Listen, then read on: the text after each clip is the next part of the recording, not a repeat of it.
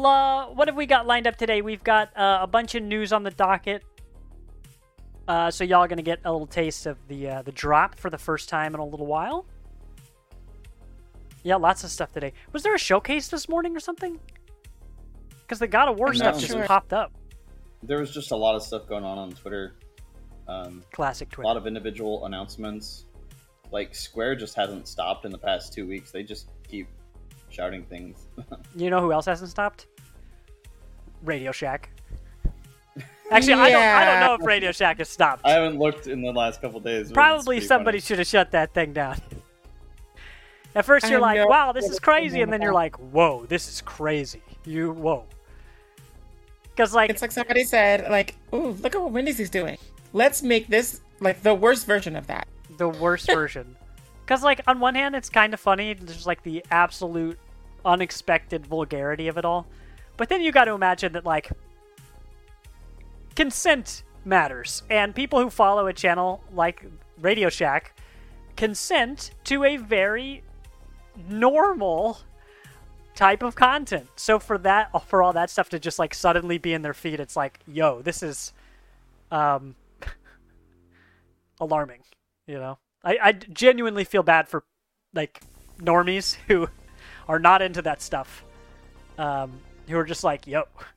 Like, the person who unironically tweeted, they're like, you know, you lost a customer today, us and other people, blah, blah, blah, we're never going to forget this. And it's like, okay, well, that's a really silly, militant way for you to say that. But what you're saying is true. It's heckin' Radio Shack where you buy AA batteries for people who and nothing else still need those. Yeah, right. I mean, was it the Nutter Butters? Is that the one that oh that my was God. like the way that I nut at you or something? Yeah, like, and it's for the way, like, you nut at me or whatever. Which it's supposed to be a play on, like, that, you know, the old-timey song, right? Yeah. But, like, I mean... It did not translate. The flavor is different. Wow. If Chris was here, he'd say phrasing. Pour one out for Chris. Yeah, pour one out for Chris. Chris is spending today at Wednesday night drinking practice, which not only is an activity, that is a podcast. Which I just learned today. So I was really confused. Yeah, he said he was going. He invited me to be on that podcast with him one time, but we showed up and hung out at this person's house in their garage where they record. And they just didn't show up at their own house, basically. Like, there was someone else who's there who's like, oh, yeah, I think they canceled. And Chris and I are sitting there at the table, and we're just like, now what do we do? I mean, you know, Kansas City is a relatively small place, so that house was like 5 minutes from Chris's house at the time. So, you know, I think we just went back there or something. But it was like, you know, how unexpected that a podcast called Wednesday Night Drinking Practice might have, you know, a questionable reliability or something. But this is not a podcast about the questionable reliability of Wednesday Night Drinking Practice. This is a podcast where we're going to turn down the music and get started here in a second. Thanks everybody for joining us. Odysseus. Yeah, well, that's fine then. Thanks for popping in. Odysseus, Anomalous. You guys get the award for showing up on time. Or whatever showing up at the appropriate time is at a party. Fashionably... First drink, you know. Yeah. You're there while we're still, like, putting up a couple streamers, but we're almost finished, and... You know, there are still wine coolers available for you. If if you're anybody else that came out at the wrong time, then they're not there. But you got your pick. When we used to host... what were they called? The Strictly Casuals. Man, it's been a minute since I said those words out loud. Since I used to host those at Tapcade and Local Legends when that was a brick and mortar, sometimes people would show up a little earlier and they're like, hey, can I help? And I had to just tell them the same thing when I'm setting up any of my own hardware. I'm just like, please go over there. I don't want anybody to touch my stuff but me, because when it breaks, I need to be the one who broke it. Because if you break it, then I'm going to be mad. But if I break it, then I'll just have to deal with it. But people would show up early and I'd still be setting up. And I want to talk to them. And I want to go and grab a beer from the bar. And I want to do all this stuff. But I'm like, Thomas, hold it together. Hold it together for 15 more minutes. You get this set up and then it runs itself. That's kind of like our new format here on the podcast of just being a little more casual in our approach. I think it's a lot more fun, relaxed, and we don't have to stress so much about what's going to be on the show. We know there's going to be a show. We know that all three of us are playing plenty of stuff. We have plenty of things to say, and no matter what, it's going to work out. Hello, and welcome to the Party Invite Show, where we strive to bring people a little bit closer together to play, discuss, and enjoy everything video games. Every week we bring you a show in two parts. First, we have the video podcast, followed by the game stream. I'm your host, Tegan, and joining me today is Vilos. Yo. And over here we got Sovereign Sid.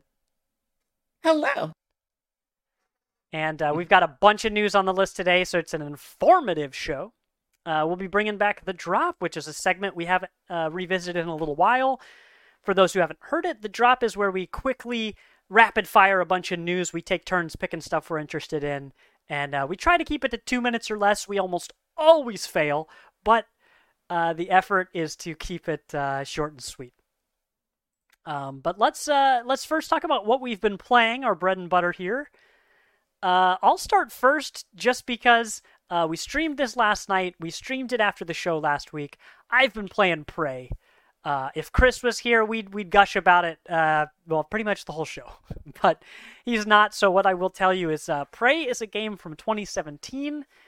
It is made by Arcane Studios, who's made a bunch of other stuff, Dishonored, Deathloop, and I want to say there's one I'm forgetting. But it is easily my favorite Arcane Studios game that I've played. I've played Deathloop and I've briefly touched Dishonored, but Prey is so much fun. It is a shock subgenre game. So if you've ever played BioShock, this is that. But in space with less political bent. Prey's a really good game, y'all. It's got so many systems. Chris keeps describing it as an immersive sim. This is a game where you have a ton of abilities, a ton of weapons. I mean, your weapon wheel has like 14 slots or something, maybe 16. That's like Ratchet and Clank, like level weaponry. It's wild. So you can really customize the way that you build. You get a ton of these neuromods, the currency that you use to level yourself up. And because you get so many neuromods, you have lots of options to spend on things. You don't have to be so thoughtful about exactly how you're going to build your character. They give you enough neuromods that you could just throw points at stuff to try it out, which I love. I don't like it when games give you very limited resources, and you don't have context for what you should and shouldn't put points in. So I've been playing this. I played a session last week for about 3 hours, and a session yesterday, maybe a little shorter than that. But the game has this kind of open world vibe to it. That's not really the right description, but they've got these big open areas that have all sorts of nooks and crannies you can look in, and the game highly rewards you for not only looking closely at things, but traversing the world the way that you want. My favorite part of the game that we've visited that illustrated the strengths of this game is the security office we went into yesterday. There's a security office that you can clearly get into somehow, but I wasn't sure, which approach to take. So you can either explore the whole area you're in and find the key card, which will just open the door. I did find that key card, but I found it later after I'd already gotten in. The first thing I really tried was we found basically a Nerf crossbow, which you use to press buttons and touch computer screens and stuff from far away. So I found that thing, and I went to the security office, and I could tell that on my side of the locked door, there's a big button that says open. So I'm like, okay, all I need to do is shoot this thing with my Nerf crossbow. Well, I could tell that it was possible, but I couldn't pull it off. Couldn't figure it out. So I was like, man, maybe I'll just come back later. And Chris goes, hey, do you want me to give you a hint? Because we've been having so much fun playing this that Chris, who's already beaten the game, went and re-downloaded it. So has Lord Chrome, who, if he shows up at his normal time, he'll show up about 2/3 of the way through the show, like clockwork. He went and re-downloaded the game too. Like, it is just a blast of replayability. You can just re-experience things in new ways. But Chris tells me, the game told you that there are multiple entrances to just about anywhere you go. So think about that and, see what you can do. So I found the locked door from the locked side, from the outside, and I was able to just climb up on the terrain up into the vents, and of course there was an open vent I could climb into, and I was able to drop into the room. So that was 3 different approaches I could have used to get into this room that had a bunch of cool stuff in it, and the fact that it allowed me to really choose which way I wanted was so refreshing.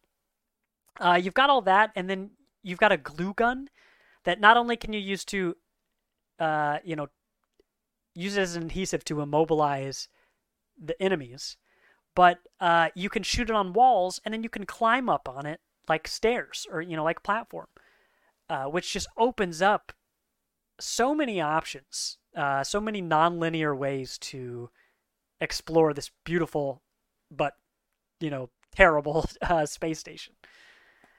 So that was wonderful. I was in the room, and I almost missed a shotgun that was in plain sight on one of the desks, but there's so much to look at all the time that I didn't even see it. I turned to walk away, and Chris is like, maybe you go check that desk again in case you missed anything. And there's a brand new weapon on it. And I explored another little nook, just a tiny little nook between this desk and the wall.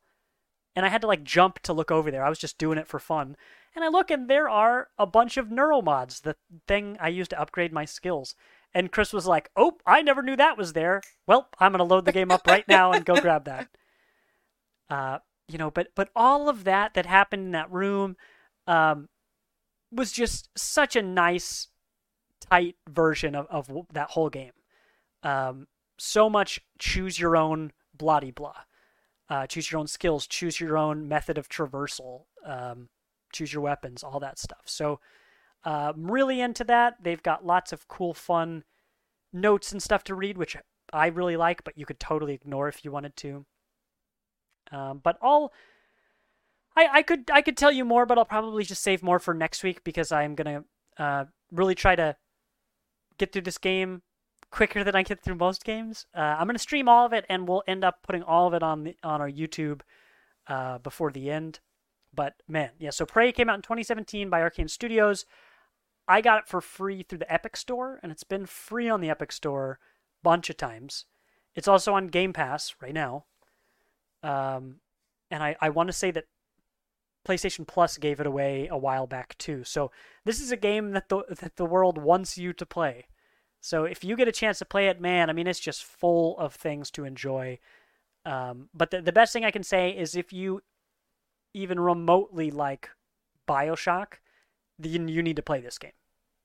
It's just more of all those wonderful systems. So the way that you described it, it was reminiscent of Breath of the Wild almost. You have so many different paths to do anything in that game. And it's one of those kinds of things where it's like, I wonder if this will work. And then it does. And then you just get that satisfaction of I don't know, completion or something. Like you wanted to try a thing and it worked and it was really cool. So, and it feels like it's your victory, Yeah. Yeah. Absolutely. There are very few games that allow you that specific kind of freedom. Mm-hmm. So yeah, the game's got a good sense of humor. The technology you get, like the weapons. Password. Hot Boss. Oh yeah, Hot Boss was the password to the computer.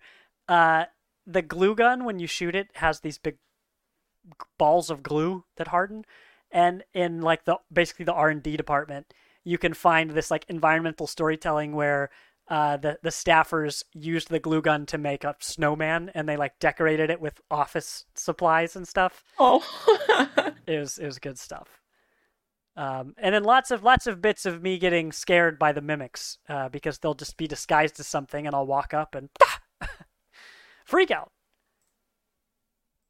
So that's wonderful. That is a great game that everybody should go play. If you like shooters and you like choose your own adventures, basically. It doesn't have like dialogue choices like Mass Effect or anything, but it's got just about every other thing that you can customize. So that's Prey. We're not going to play that tonight, but I will probably play that between now and next week's show. So keep an eye on our Twitch channel for that. Hell yeah. All right. Let's see. I tell you what, Vilas, do you want to knock out yours next? Yeah. Mine's an easy one. I will say I played about 30 minutes of Halo Infinite because I was hoping to see if that campaign co-op had, done any dropping, but it didn't. Mm-hmm. So sad days. I realized that I was on heroic mode and got absolutely wrecked that entire 30 minutes. Oh, on heroic? I was, yeah. I tried messing with my settings. I didn't realize I had messed up my settings completely. Like dead zones were completely off. Like I don't know what happened to my settings from because I had Steam for multiplayer previously, and I switched it back to Game Pass, and something weird happened. I don't know. But the game I've played the most this week, unfortunately, has been Madden 22, as I put in the doc, because I hate myself. But if we're going to play this little video, I want to give a shout out to TPS or Total Pro Sports. This is their video that you might see here that's got some lovely Madden 22 glitches because that is really the Madden experience. It's maddening. Huh? You literally beat me to it. Yep. I had it. Gotta go fast. You had that one in the chamber. But Madden 22 it's just a continuation of the entirety of Madden as a whole. It's one of those things that for me is just a personal convenience comfort game to play when I just don't have the energy to do, get into Fire Emblem like I want to do.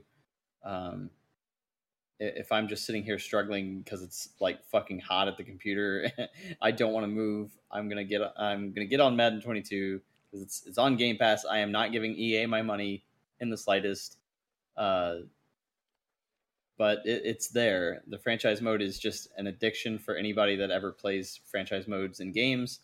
And if you're a stat tracker, a data person, like, dude, just getting stats is going to be the thing that keeps you playing. And as you can see in this video, the glitches are insane. They are pretty often that you can find something actually unique. I have played Madden for 2 decades, and the same glitches are still happening in brand new engines. Well, look at that glitch. And look at that glitch. Speaking of glitches. Oh my god. YouTube ad for free. Look at that. But Madden is one of those games that you just play to turn off your mind, and it does its job. But there's a really fun community with it. I constantly look at the Madden 22 Reddit. It's just people shitting on it constantly, but at the end of the day, that information actually does get to the devs, which is really funny. And it eventually leads to some sort of progress. Yeah, right here you see time freezes for those 2 players in particular. Oh, God. For no apparent reason. Oh, my God. Kronos was just like, fuck these 2 guys in particular. Just This happens so often, it's not even funny. Like, I have a thing that I'm actually going to share on my own Twitter tonight. I forgot to do it the other day. But there are moments where these canned animations screw up the entirety of the game. The one that I'm going to share tonight, I dropped back for a pass, and my quarterback is like ready and raring to go. I'm waiting for this this wide receiver to get open on his route, and he's like right there. He's so close, and out of nowhere, my quarterback just falls down. He stumbles and falls, and because it's a canned animation, it just goes, and there's nothing you can do to stop it. Literally nothing you can do. You can't press any buttons to do anything. And in the video, you literally see I'm like 3 feet away from my nearest from the nearest other player, and my quarterback has his ball, and he's just like and stumble, just straight up destroys the play, destroys everything I was trying to do. And it's those kind of things that haunt you basically every game. My leg. That football player just did a real spin move. Yeah. But at the end of the day, like finding these glitch highlight reels and stuff like that is really phenomenal. It makes it all worth it. It almost does. It really does. Like this guy, oh my God, this guy was about to get a touchdown, like no doubt, and he just stumbled, and there's nothing that made him fall. I just can't. I will like, never what if pay we add money for another Madden. Super Smash Brothers Brawl. They're like, let's take the tripping animation from Super Smash Brothers Brawl and add it into Madden. It's what people have been asking for years. Let's finally give the people what they want. Yeah. And it's one of those things, it's like, there are alternatives, but they're not good enough. Like, the best alternative, in my point of view, is, what is it called? It's the Mutant Dynasty, or Dynasty Mutant Football, or Mutant Dynasty Football, something like that. I just got it like $7 on the eShop on my Switch, because I played it a couple of years ago, and it was pretty fun. But it's basically a Blitz alternative. Like, you're playing as these demonic monster characters that are vaguely named after actual NFL players. And that's the best you can get, because Madden has this whole NFL license. So it is what it is. It's a game. It has a very small amount of perks and a whole lot of issues. These glitches are so funny. Yeah, I seriously, like, I will tell anybody, you should just watch these glitch videos, and you'll be entertained for way too long, even if you're not a sports fan. Like, literally that one that just showed there's no defense and you just get a freebie touchdown. Like, it doesn't even make sense.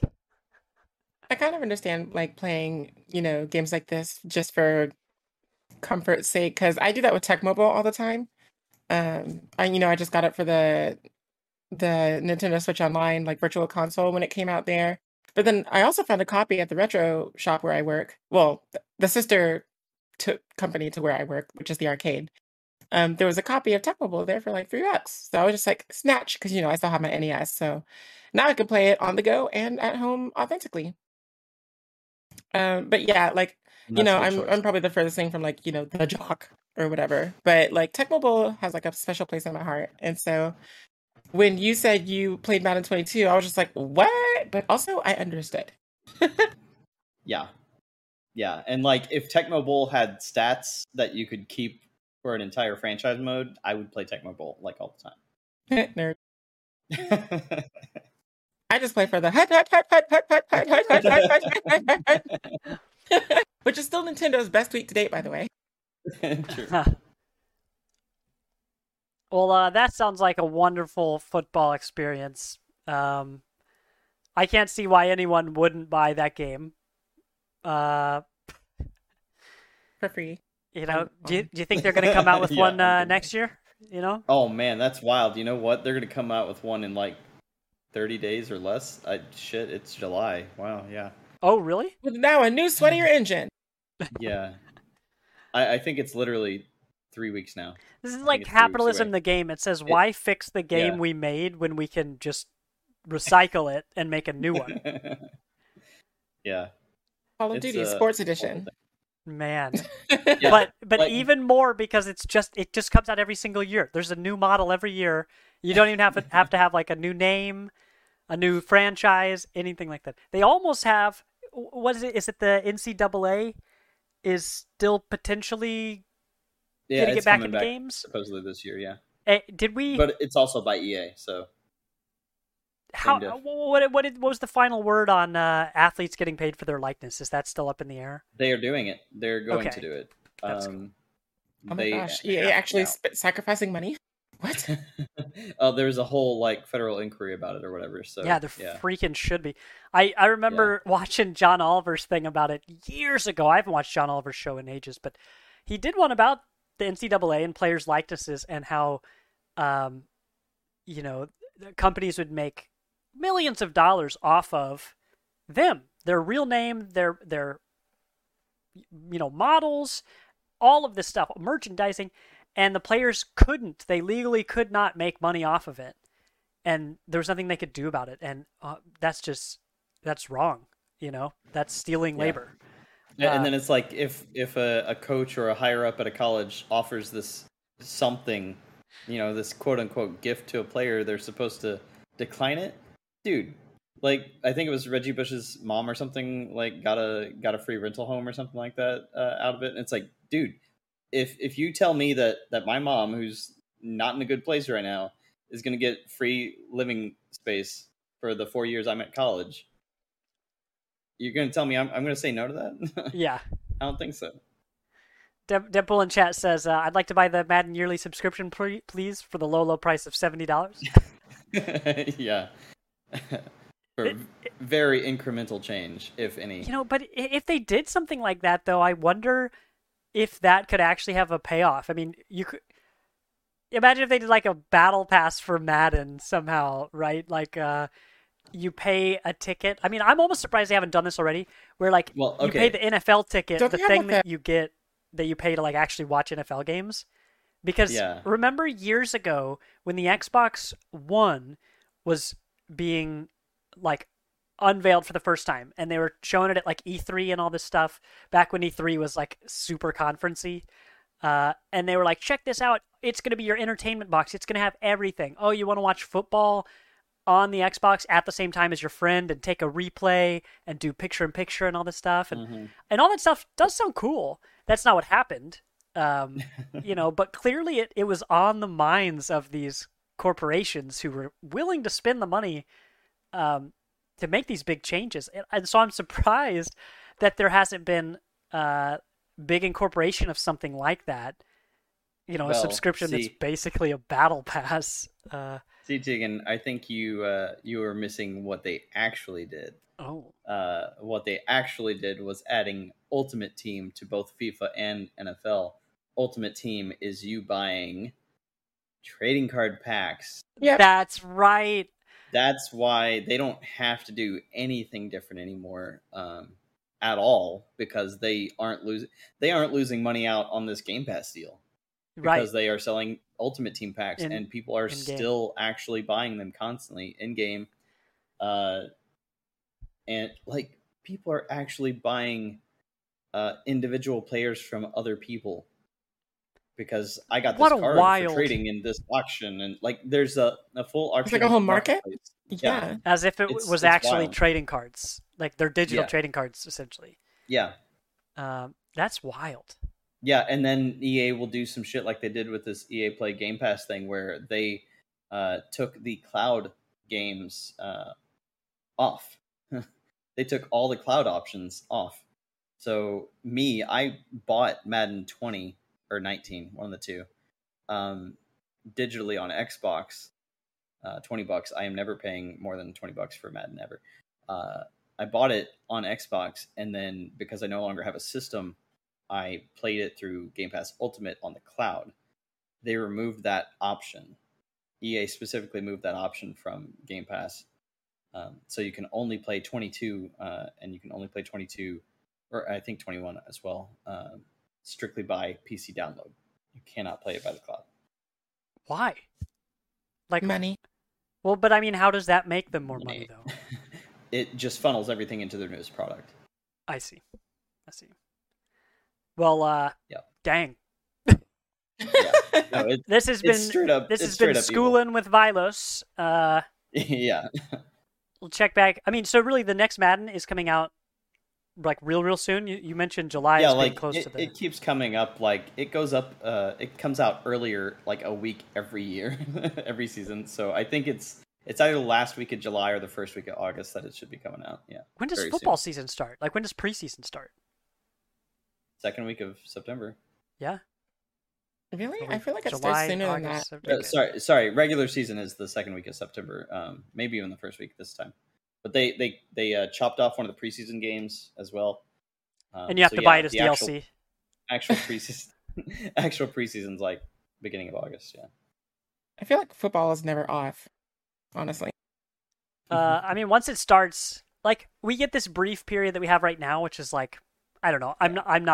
I know less about sports than at least Chris, probably definitely less than you, Carlos, here. I mean, at least about Madden.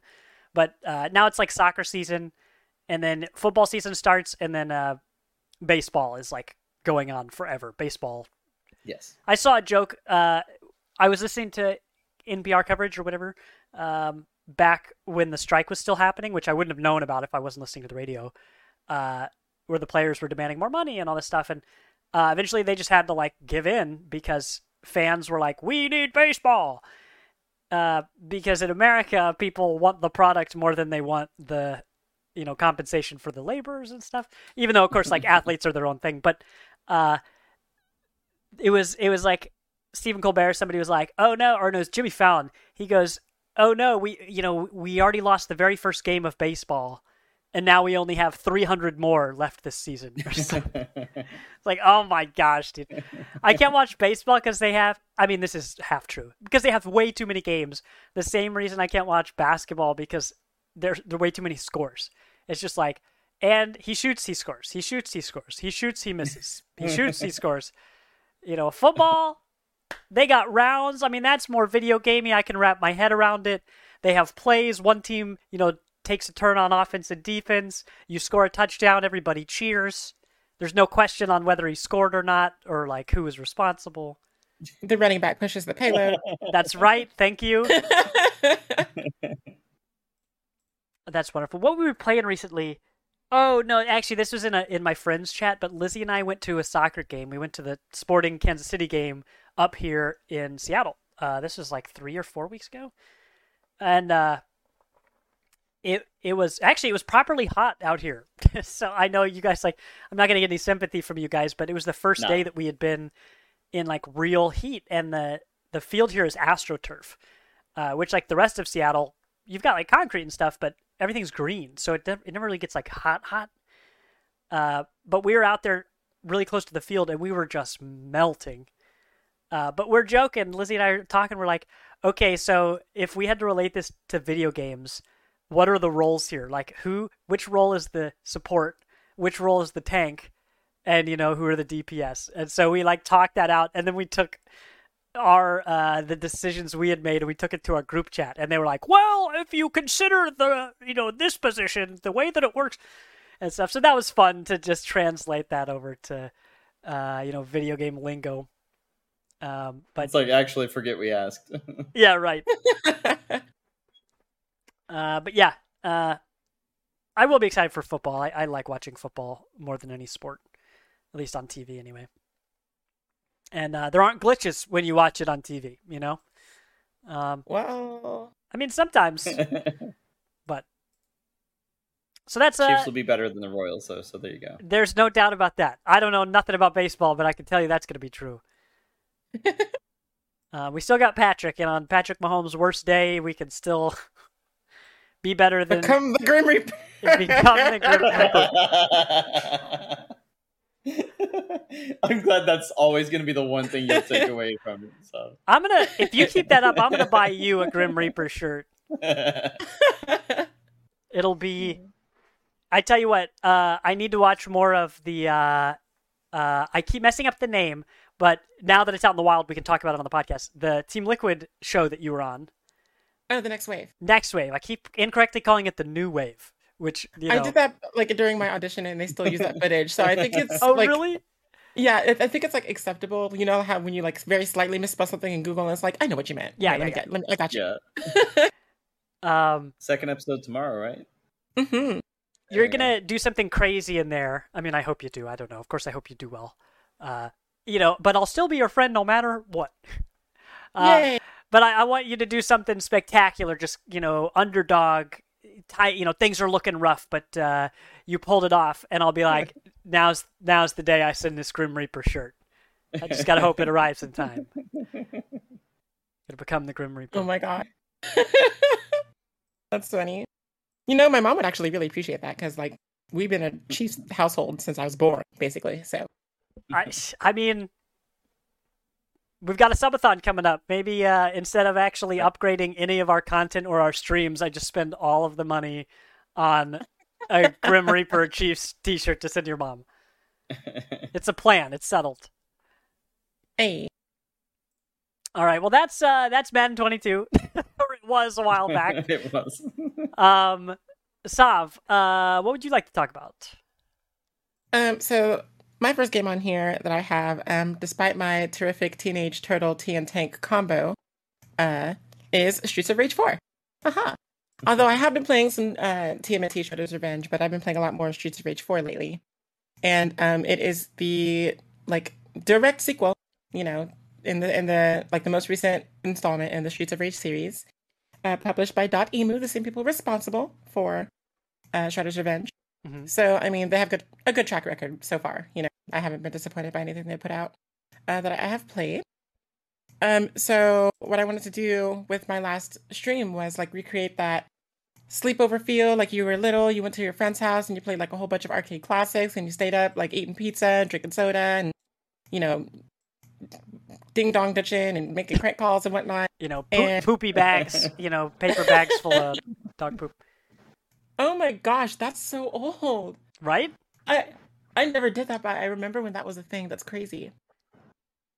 It's an aside. My friends, we grew up playing Kick the Can, and I think we were the last humans in the state of Missouri to play Kick the Can.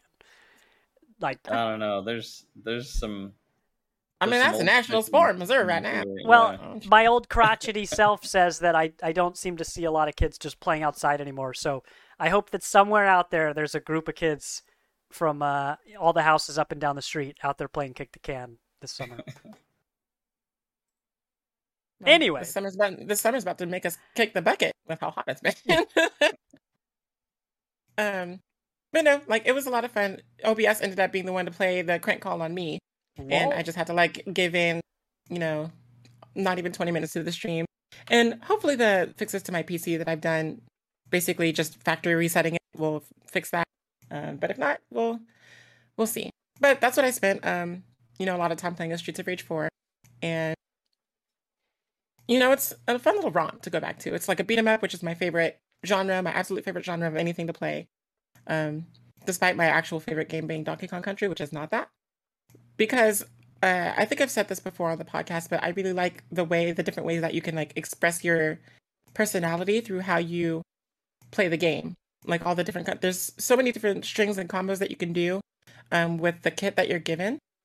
And so when I'm watching playthroughs of this game and I see people just button mashing just the basic combo over and over and not really getting fancy or even deviating from that, I just first of all, I get bored and then I get angry because there's so much that you can do, Yeah. Bowser and I were watching, I think it was Grand Pooh Bear play Shredder's Revenge.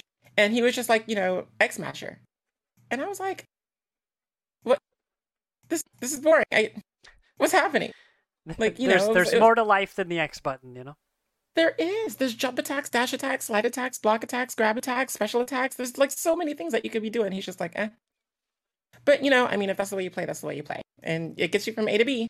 And you can keep those combos going forever. So. It gets you from X to X, that's for sure.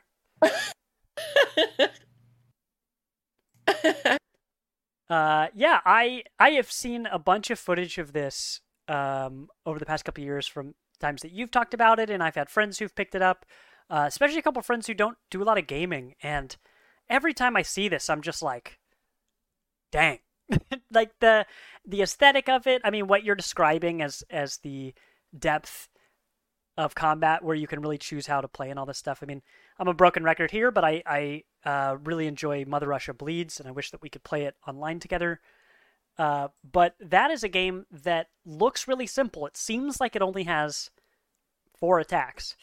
But then you start really messing around and accidentally hitting things as you're button mashing. only to discover that there are, 8 attacks, and then there are like really 8 with 2 other tweaks you can do with them, and then there are also items you can pick up, which you can do all extra stuff with. And I was just surprised. I've beaten that game like 2.5 times, and it's the only beat 'em up I've come close to beating. I've maybe beaten a solid chunk of like Turtles in Time or something in an arcade, probably. But yeah, the depth to be able to go back and revisit a game like that is really nice. And this Streets of Rage seems like the cream of the crop as far as this, right? It just seems like the best part of every beat 'em up I've ever seen in it. Yeah, they really did a good job, like just recreating the feeling of playing an original Streets of Rage game. Streets of Rage 1 is actually like my second favorite. Well, second. Yeah, second favorite video game of all time. And I don't know what it is with me in fighting games, because I think I said Soul Calibur 3 last week was my favorite, like my third favorite. Yeah. But so when this game was first announced, I was just like all over it. And then they released the fact that it's like all of this hand-drawn artistry, like you see in the trailer here. Everything is hand-drawn. The art gallery is just phenomenal because you could see all the concept art and everything like that. It's kind of like going through Double Dragon Neon, if anybody's played that, where, it's just like this loving homage while also being like its own sort of thing. That's welcome to people who are new to the franchise. Mm-hmm. So they actually just added a DLC. Well, not just, I'm not really sure when it came out, but there's DLC that you can get that unlocks 3 more characters that appear in the game initially as bosses. And they added palette swaps, which, character customization. And the palette swaps themselves seem to be homages to like other characters from other games too. So it's fun going through the different colors and seeing like who they're referencing and what in the game. But then there's like the boss rush mode, and then story and arcade, of course, and then like challenge hard mode and whatnot. And you can drop in, drop out party with anyone at any time during your play. So like it's just really good, y'all. Yeah, that update was the Mr. X update, right? Mr. X's Nightmare, I think is what it's called. Yeah. Mr. X's Nightmare? Yeah. So Mr. X is like the big bad of the Streets of Rage series. He's like, basically a mafia like kingpin that basically runs the city, And you in the course of the 3 games you defeat him. And so in the 4th one, it's his offspring that you're facing.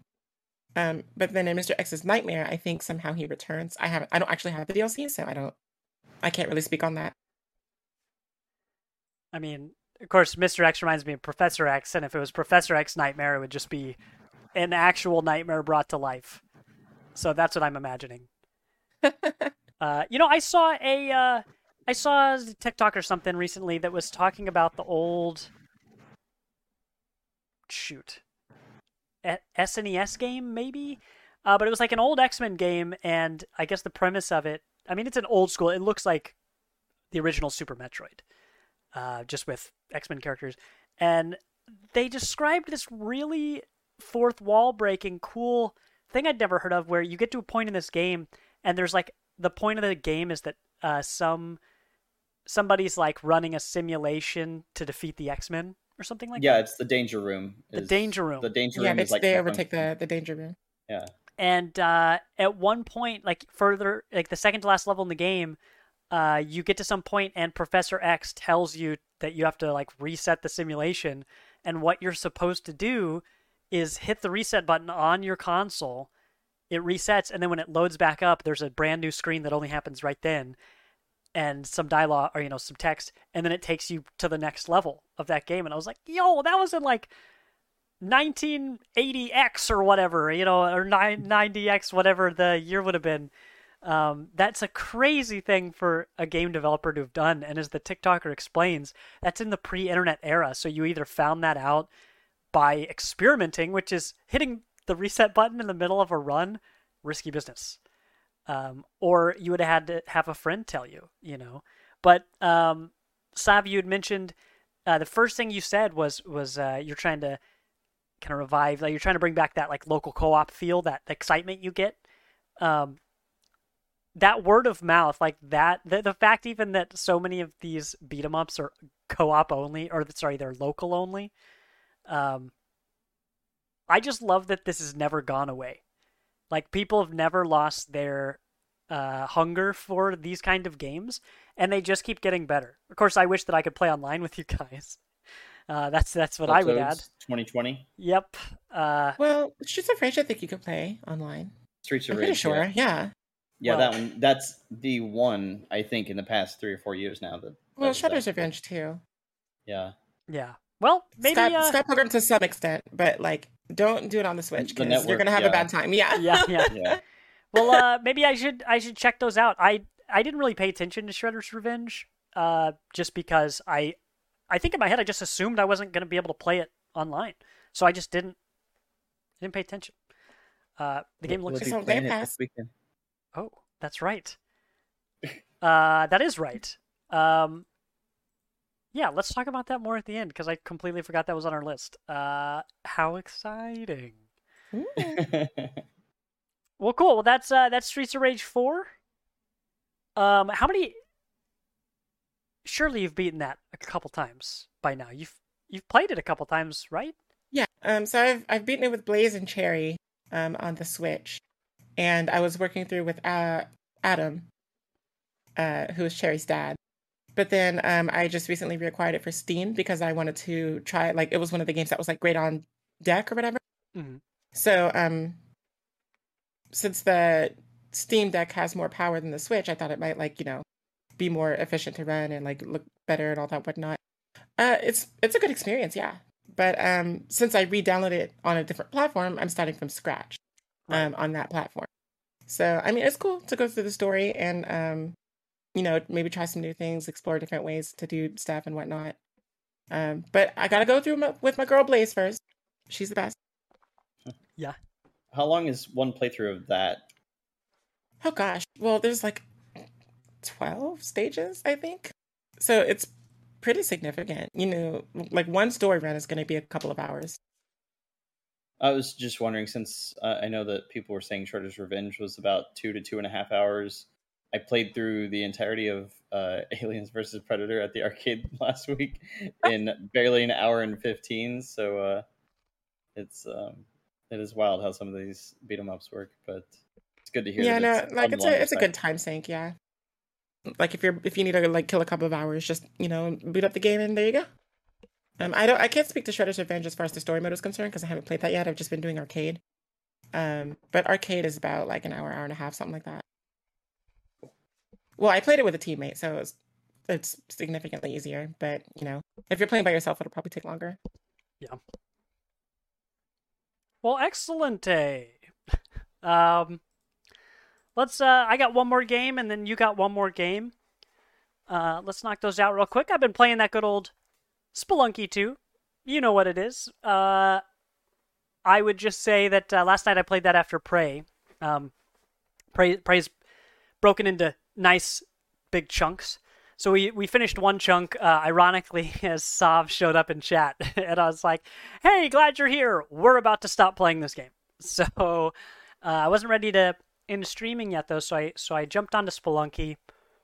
As I've mentioned, there's so much of that game I still haven't seen yet. So let me bring this up. You guys will have to watch this on Twitch. Of course, Sav, you've already seen it. It was ridiculous. But I'm gonna play a little bit of this background stuff, and then I'll play the clip that you took, Sav. But yeah, I explored some new stuff. Of course, I died spectacularly. It wouldn't be a game of Spelunky 2 if I didn't die spectacularly. I tried out the Egypt area, which is super, super freaking dangerous. And I immediately died. Just immediately died. I've only been to the Egypt area a few times in the entire time that I've played this game. Because every enemy there is just as dangerous as it could possibly be. Similar to your situation on Streets of Rage, I bought this game on PC after I had played a bunch of hours into it on the PlayStation. So technically it's a different save file, but it doesn't really matter. Like, there aren't real, like, significant unlocks or anything. The only thing that's different is that I don't have the shortcuts that I have on the PlayStation, which not really that big of a deal. But when I was trying to switch up the gameplay, it meant that I could either go to the water area that I've been to a ton of times, or in this case, since I played from earlier on, I was able to show up and go to the Egypt area. So there's this a fun way to illustrate. Oh, for those watching on Twitch, now that we're in the Egypt area, you can see all these enemies that shoot lasers that hurt you and spawn enemies when they hit, which is just so dangerous. And this Anubis over here is shooting psychic missiles at me that basically one-shot me. They go through walls, and they move super super fast sometimes. But lots of fun stuff, and the fact that I can just keep playing and find new spectacular ways to die is a lot of fun. We got a bunch of stuff on our list for this subathon that we're gonna do here this weekend. That's on Sunday from 12 p.m. Central to midnight Central, and I am gonna play my very hardest to beat the game for the first time. Like, I really, really want to beat this game just once. I don't care how it happens, but I would love to see the ending. Once we beat the ending, we can have other special challenges. There are other secret areas of the game that I found when I was poking around the wiki. They seem very difficult to reach. So I don't know if we're ever going to see those, but I have essentially been playing this as practice to try to have a winning run, my very first winning run ever in this game. So yeah, just been having a bunch of fun, and you'll see more of it. But yeah, let's. I tell you what. Before the end of the show, I'm gonna pull up the clip that Soph took last night of me just oopsing all over the place. But love this game. Yeah, love this game. And Spelunky is in my top 5. You said Streets of Rage is probably your number 2 favorite game. Spelunky is. I mean. Oh, there goes Anubis. It's yeah. I got lasered. Spelunky's probably 2 or 3 for me. I think number 1 might be Don't Starve, I think. This is probably number 2, and then number 3 is probably like, I don't know, 3 and 4 are God of War and Hades. Number 5 is probably Celeste. I don't know, and then there's other stuff after that. But yeah. But this it's the top 5's all that matters. Really. Yeah, the top 5's all that matters. But it's got all that side scroller and roguelike action that I just love so very much. And to stream it on Twitch makes it a kind of multiplayer experience. It does actually have co-op, but I don't think that they're ever going to fix the netcode to make it properly playable. I will say, if I really wanted to see the end when you're in co-op, the secondary people, the non-main character, they can die and be revived, kind of like Back 4 Blood and games like that. So if I really wanted to see the end, I should just play co-op so that my allies can do all the dangerous stuff and, I can survive. Protect the president! But that is definitively, like, cheating, because it completely changes all of the risk and reward of the entire game. But you know what? I'm starting to get desperate. I would sure love to see the end of this game. But, well, you were talking about those, like the secret special zones or whatever. I'm not sure if you, like, how deeply you've, like, dived into the wiki. But the streamer that I mentioned earlier, Grand Pooh Bear, he actually recently did, like, a playthrough where you can, like, reach I don't know if it's, like, a true ending or what, but it's, like, really, really, really, really, really difficult. And, like, he's one of the only people to, like, ever do it. But Spelunky is like one of his favorite, if not his favorite, like video game franchises. And so like he did this thing like over the course of who knows how many hours. He was like live the whole time. And like Derek Yu, the developer from Mossmouth, he was in there watching when he completed it. And he broke down in tears and everything. Was like really sweet. He was just like thanking him for like all the work and like basically praising the game and everything. It was just really nice. So yeah, I mean, this game is. You want to talk about one of the impactful games of the year or whatever, like we did some time ago. Spelunky is probably, right up there with the ones we mentioned. Yeah, so an interesting thing about my journey with it is that I was so looking forward to this game because the first game was the game that got me interested in roguelikes, in side scrollers and platforms, like in platformers. This game was the first for a lot of the stuff that I like now. And I was thinking about this earlier today because I was thinking about it in terms of music, but it's easy to lose sight of the fact that as an adult, you can still have your own formative experiences on a regular basis, right? A lot of people think that most of your formative experiences are going to come during your more traditionally formative years when you're a kid or when you're a teenager or, a young adult. But when you're fully an adult, a lot of people, they only want the comfort food. They only want to go back to the things they liked before because it makes them feel good, which totally makes sense. Different strokes for different folks. But, playing Prey, which is a game that came out 5 years ago that I would have totally slept on if it wasn't for a documentary I saw on the making of it, I would have completely missed it. But now I get to have this brand new experience for this thing that's new to me. It's not new to the world, but it's new to me. And I get to love it, But so, I say that because Spelunky 1 came out. There was a long development period between 1 and 2. And 2 came out, and I liked it, but I didn't love it. I played it every Tuesday for 3 months, maybe. And I really enjoyed it, but that kind of taught me, I was like, be careful what you wish for, or like be careful spending so much time doing what you love when you're giving yourself a schedule and a deadline that you have to meet. Where I'm like, okay, I told everybody I'd play this on Tuesdays. I'm not really in the mood for Spelunky right now, but I'm going to do it because I said I would. And that's a great way to quickly dislike something. So that's kind of what happened to me. I wasn't sure if I wanted to keep playing. The game seemed good, but I just wasn't hitting me right. And then Hades came out. And Hades is one of the best video games I've ever played. So Hades ate this game's lunch for me. And I honestly wasn't sure if I was ever going to come back to this game. But I paid attention to more coverage and I was patient and I knew that I liked it. So when it came out on Game Pass, I was like, well, I guess I'll give this another go. It doesn't cost me anything. So I jumped back in with essentially a new, fresh set of eyes and gave it a fair shake.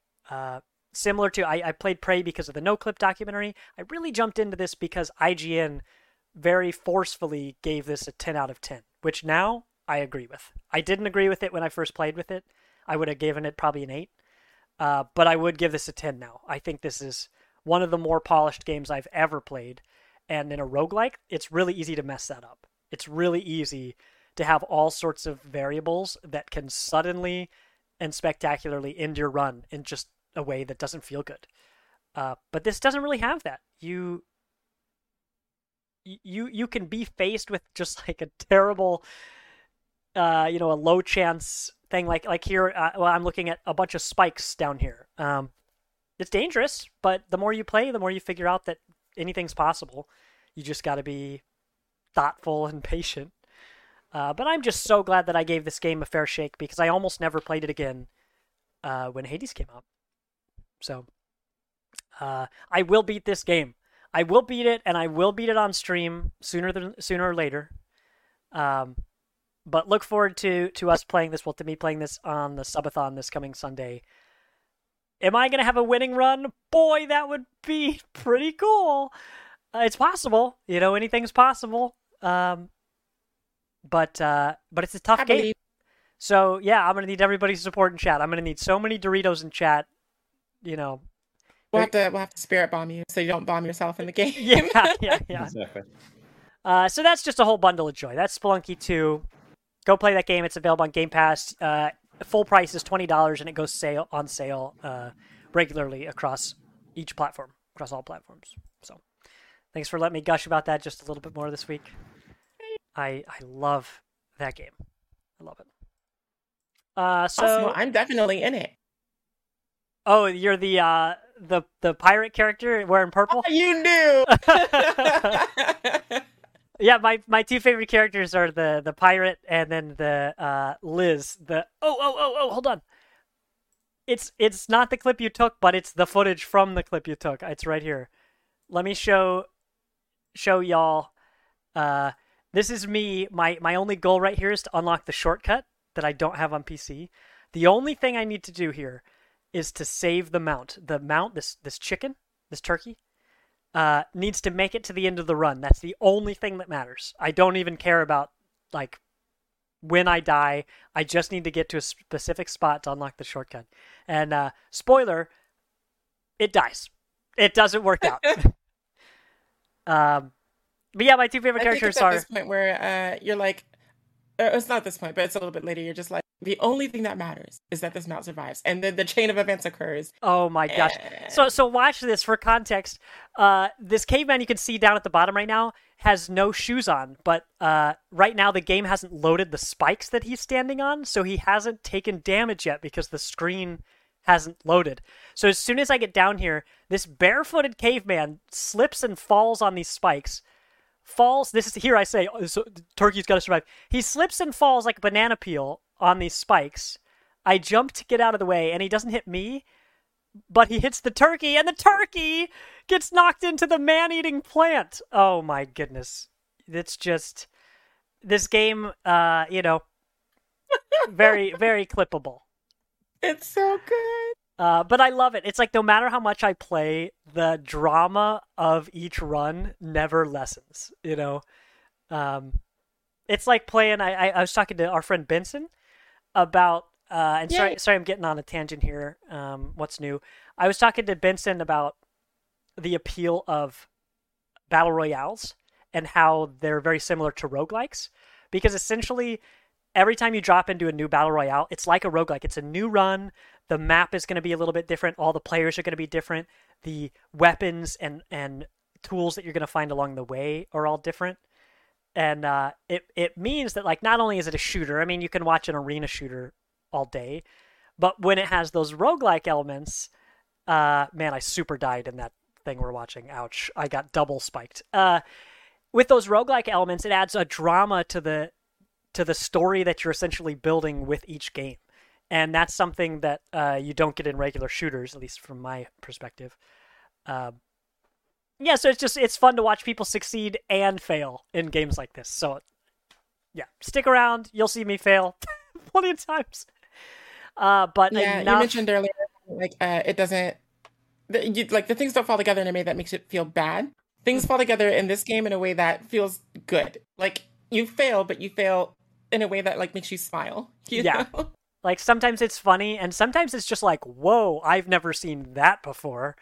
I've seen a lot of this game, but I've never seen that combination of, enemies and spikes and all this stuff. But enough about that. Thanks again for letting me gush on this game. Sav, let's talk about the other game you've been playing. Okay, well, I've been playing a lot of Spelunky 2. No. Vilas is like, camera off. I'm out. Well, I mean, it does that for him anyway sometimes. Like, it decides when he gets bored. So this one's actually a new one to the library. It is called Arcadegeddon, or Arcadegeddon. I'm not really sure how to pronounce it. Second one sounds good. Arcadegeddon. Arcadegeddon. Yeah, it does kind of roll off the tongue. But it just came out on the 5th, which as of this recording is yesterday. It was in early access for a while, and it was kind of on my radar when it was like first announced in early access or whatever, but I never actually took a look at it because at the time it was like really it didn't look good. So I was just like, oh, okay, whatever. But I've been watching some footage recently and it inspired me to actually get the game now that it's outside of early access. And I think it's $30 on Epic and Xbox and PS5. Of course, it'll be on PS Plus's, like, various tiers of plusness for free on there. Yes, I love that. There are, the best way I could describe it from what I've experienced is like Borderlands meets Ready Player One. So the premise of it is that it's like a post-apocalyptic, and this is like the world's last arcade. And the owner of that arcade designs basically a virtual world to like try and save, the arcade business. So to it's like save an the arcade entire. business and kill a ton of children. I mean, I don't know if that's true, but that's usually how the books go, isekais. You first you get hit by a truck, now you just are trapped in the game. You've all been there. It's a lot of fun though because there are the point of the game is to like find all of these leaders of different gangs. There's like so many different gangs. I think there's like 15 or something like that. And each gang has like their own aesthetic and their own cosmetics that you can unlock to customize your character. And to do that, it's kind of like in the cycle where each faction has like their own specific set of challenges and things like that. Mm-hmm. So actually, this is a lot like the cycle, but more arcadey, like 80s, really cheesy, chonky, just crazy neon nonsense. But I've 80s had some cheesy fun with it so far. chonky. Let's put that down. Would you describe Streets of Rage as 80s cheesy chonky? Or is it Actually, is it like too sleek to be cheesy chonky? It is too finesse. Yeah, I would say that Double Dragon Neon is probably 80s cheesy chonky. 80s cheesy chonky. I'm writing that down. I'm remembering that. That sounds it's too the optionary. The optionary. I don't know if we'll ever use it, but I'm going to say it out loud so that it'll be canon. I made a joke earlier about officially naming Vylos' backlog the Vault of Vylos. It's it's right there. It's right there. I kind of really like that though. Well, now Vylos doesn't have a choice. He has to use this thing that he's shaking his head at. It's a head shake of acceptance, Yeah. Right. It's resignation. I love what you're saying. I'm just going to pretend that I don't. Right? Mm-hmm. Huh? So the Arcadegeddon does look like moment-to-moment gameplay looks like a Crackdown spinoff to me. Yeah. That looks really fun. It's been a lot of fun. There's PvE and PvP elements. So, of course, you're going through there's like 6 different biomes so far that you can explore. And my favorite is like the Mystic Ruins one because, of course it is. But there's also like a Hellscape one. Say it in the soft voice. The Mystic Ruins. We shall curse this place. But there's like the, post-apocalyptic mall with a tree in it, that whole thing. Then there's like the, post-apocalyptic, futuristic utopia society area, and that's actually where the arcade is. That's your hub world, basically. Then there's like the Hellscape, the Mystic Ruins, and, just other biomes like that. And each biome will have its own kinds of enemies. And of course, with a game like this, like I said, I compared it to Borderlands because it's like a looter-shooter sort of deal. There's so many weapons, all with like a different archetype. So like there's ones that are just like pew-pew. There's ones that are like freezy gun rays. There's ones that can like displace people, fire large energy beams and whatnot, and all that stuff. There's even one that's a buzzsaw. Like you fire buzzsaws at people. So you could create your own disc room, basically. Wow. But yeah, so it's a really good romp in the hay, I said earlier I was trying to recreate that, kind of sleepover youthful arcade feel, and this is one game that definitely captures that excitement. That's awesome. So I kind of regret not looking at it earlier than I did because what if they had like early access cosmetics? That would suck to miss out on. Oh. Yeah, man, if only they had released a $100 bundle that you could have bought and then Now see here. Lol. I've only done that 3 times. Yeah. Oh man, that's good. Gotta get them skins. But I mean, the base game is $30, so that's not bad. It looks like a really good time. It does looks fun, and I mean, shoot, there's my bar for not expectations, but like the level at which I am willing to accept a game when it has 4-player co-op. It's pretty flexible, I can play a pretty busted up game, but as long as the netcode is okay and I can hang out in, Discord voice chat with the 3 of my pals, then I'm willing to try out just about anything. How are you playing that? You said it was $30 to buy. I have it on Epic. Cool. On Epic Games Launcher. And the 4-player is actually fairly new. It used to be 3-player, like in its inception. So it used to be just 3 players to a team, but now it's like 4-player co-op. And then the PvP elements are kind of Mario Party-like. But they do have like, a standard like, team deathmatch mode-ish sort of deal going on. But there's other ones that are, it kind of reminds me of like Mario Party, like Fall Guys, where you're like destroying platforms or, swinging a baseball through a goal. Like I think that was actually featured in the trailer that we saw. that particular baseball one. But it's really zany, and it doesn't seem to take itself too seriously, which I like. And the character designs are really cool. Like the team that I'm actually interested in joining, which is called the CBC, the Callisto Beat Collective, which is basically like a music oriented like I want to say like Caribbean sort of deal, because the team itself hails from like these islands for like to the south of like the super city, which is the main city, and it's called Callisto, which I think is a play on Calypso, but I'm not really that deep into the lore to like figure it out. But the gang leader is called Keistro, and she's just like this big purple alien with like 4C curly afro puff, like freaking sky blue curly afro puff. She's got like a giant space dome, like wearing an astronaut suit and stuff. So automatically gravitated towards that gang. But I've yet to see her, so I don't know what I'm doing. Well, but their whole thing is like music oriented. So she's like constantly dancing. You know, all the members are always talking about music and bibbing and bopping. That's cool. Cheesy chonky style. Cheesy chonky style. Love it. But yeah, it's been fun. I'm looking forward to exploring the game more. Well, excellent. How much of that have you played? Arcadegeddon. A grand total of the tutorial. Oh, really? Yeah.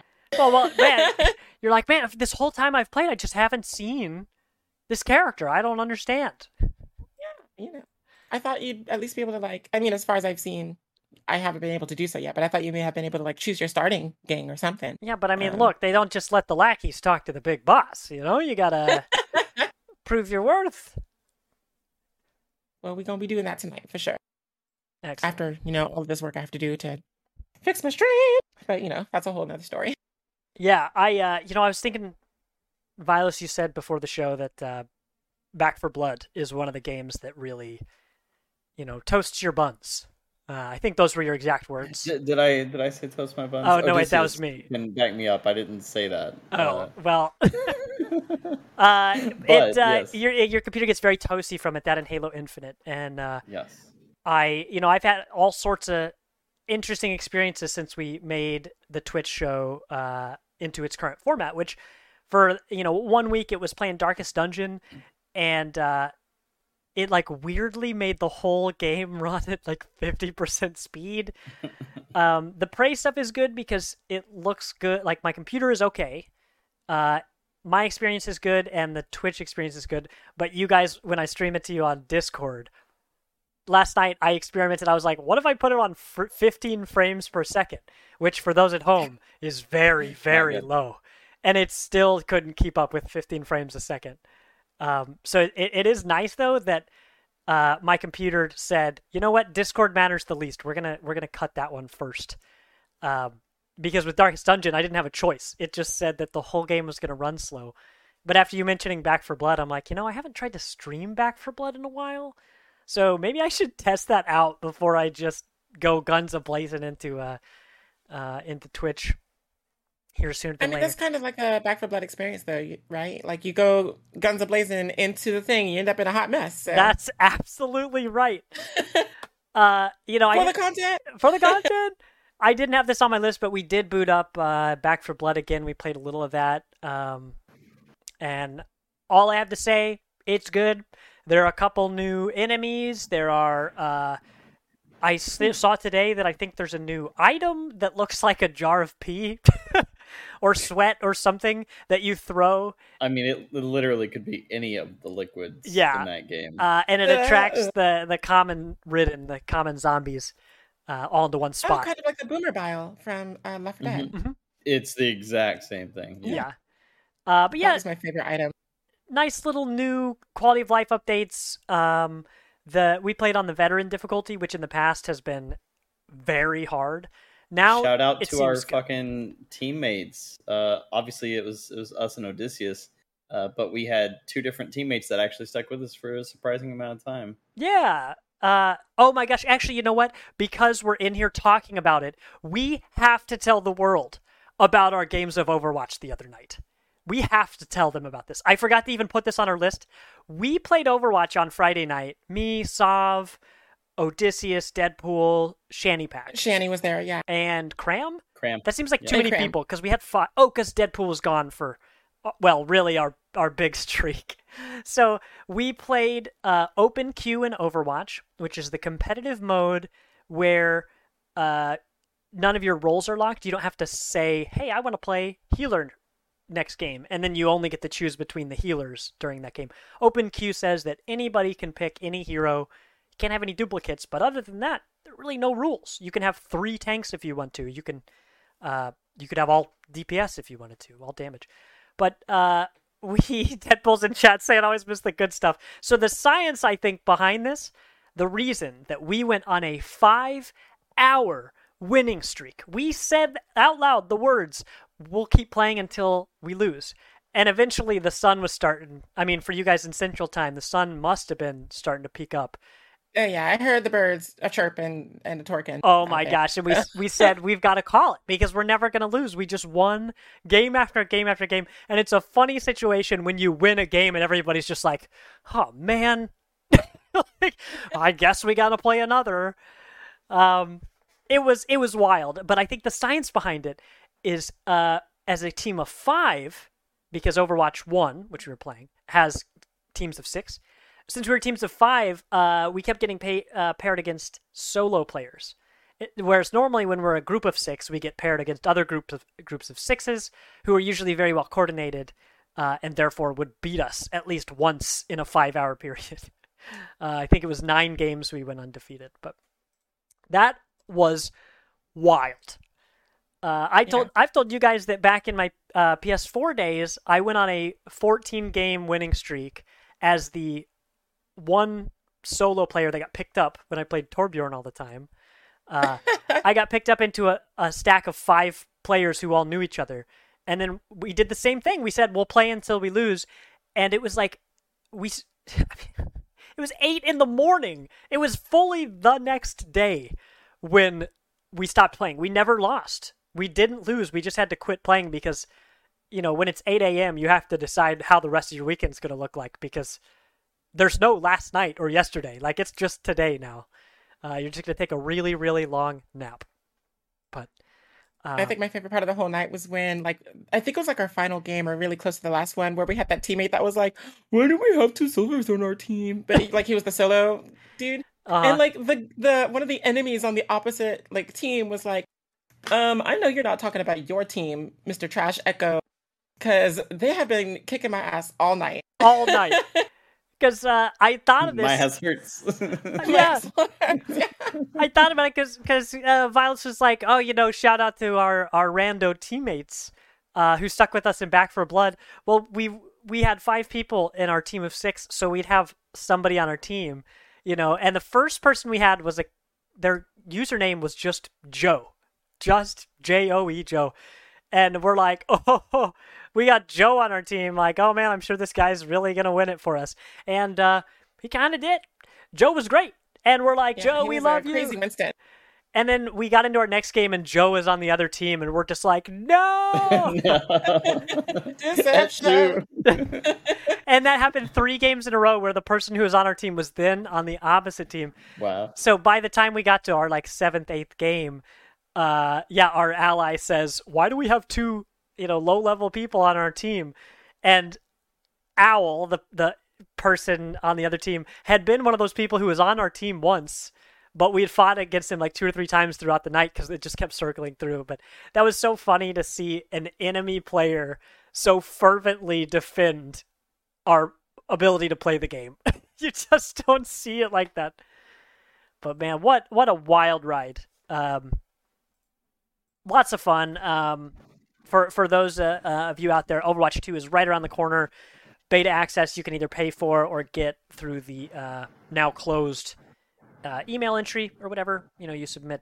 Yeah, I think they were supposed to announce the people today. So check your emails, check all your folders and stuff, spam, promotion, social, all that stuff, because the page said on or around July 6th is when they would start releasing acceptance emails and whatnot. So nice. Keep your eyes on your mailboxes, y'all. And if not, keep your eyes on your bank accounts, y'all. Yeah. And otherwise, keep an eye on our Discord because we have more people than we have. We have so many games to play and so many people trying to play them. It's almost problematic that we're just too many people. What do we like do? we play Rogue Company, and we have teams of 4, and then a 5th shows up, and we're like, oh, we'll play the 6v6 mode, no problem. But then suddenly there will be 7 people who want to play, and we're just like, uh-oh, we don't know what to do about this. Custom games, maybe? But just a reminder to anybody that's watching the stream and is new to our Discord or hasn't even dropped by, though, we could basically guarantee that any of the games that you play in our Discord as a gang are going to be the most wholesome, least toxic that you're going to find. So yeah, that's absolutely true. We have a wonderful group. I mean, I've had a couple people tell me how surprised they were.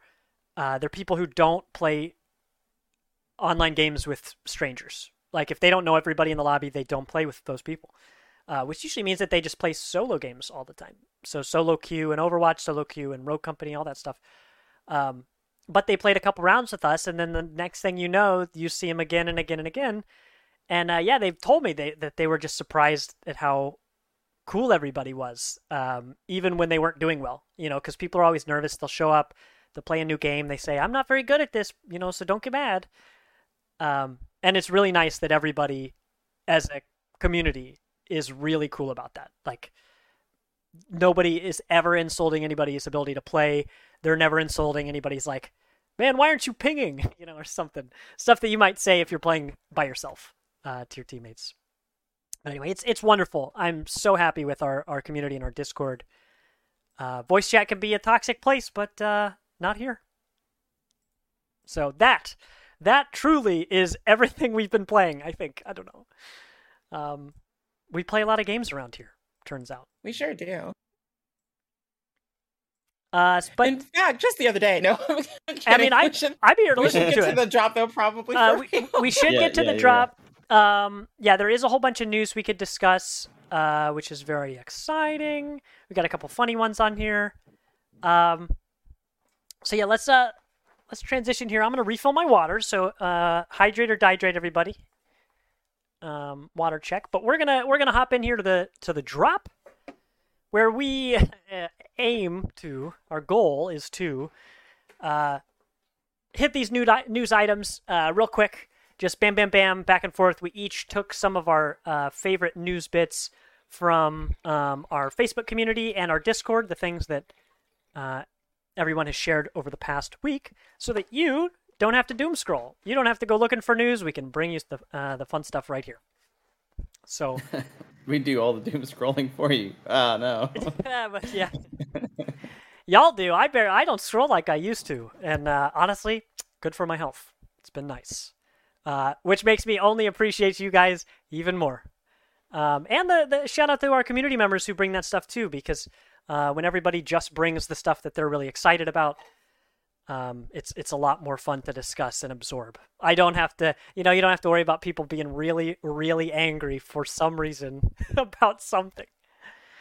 But let's look at these. Let's go with the one that has all caps written in it. Sav, do you want to start with yours I have highlighted? Yeah. Which? So Spelunky 2. No. They're making a remake already. That's not true. The definitive edition. But no, for real, Lollipop Chainsaw is getting a remake, y'all.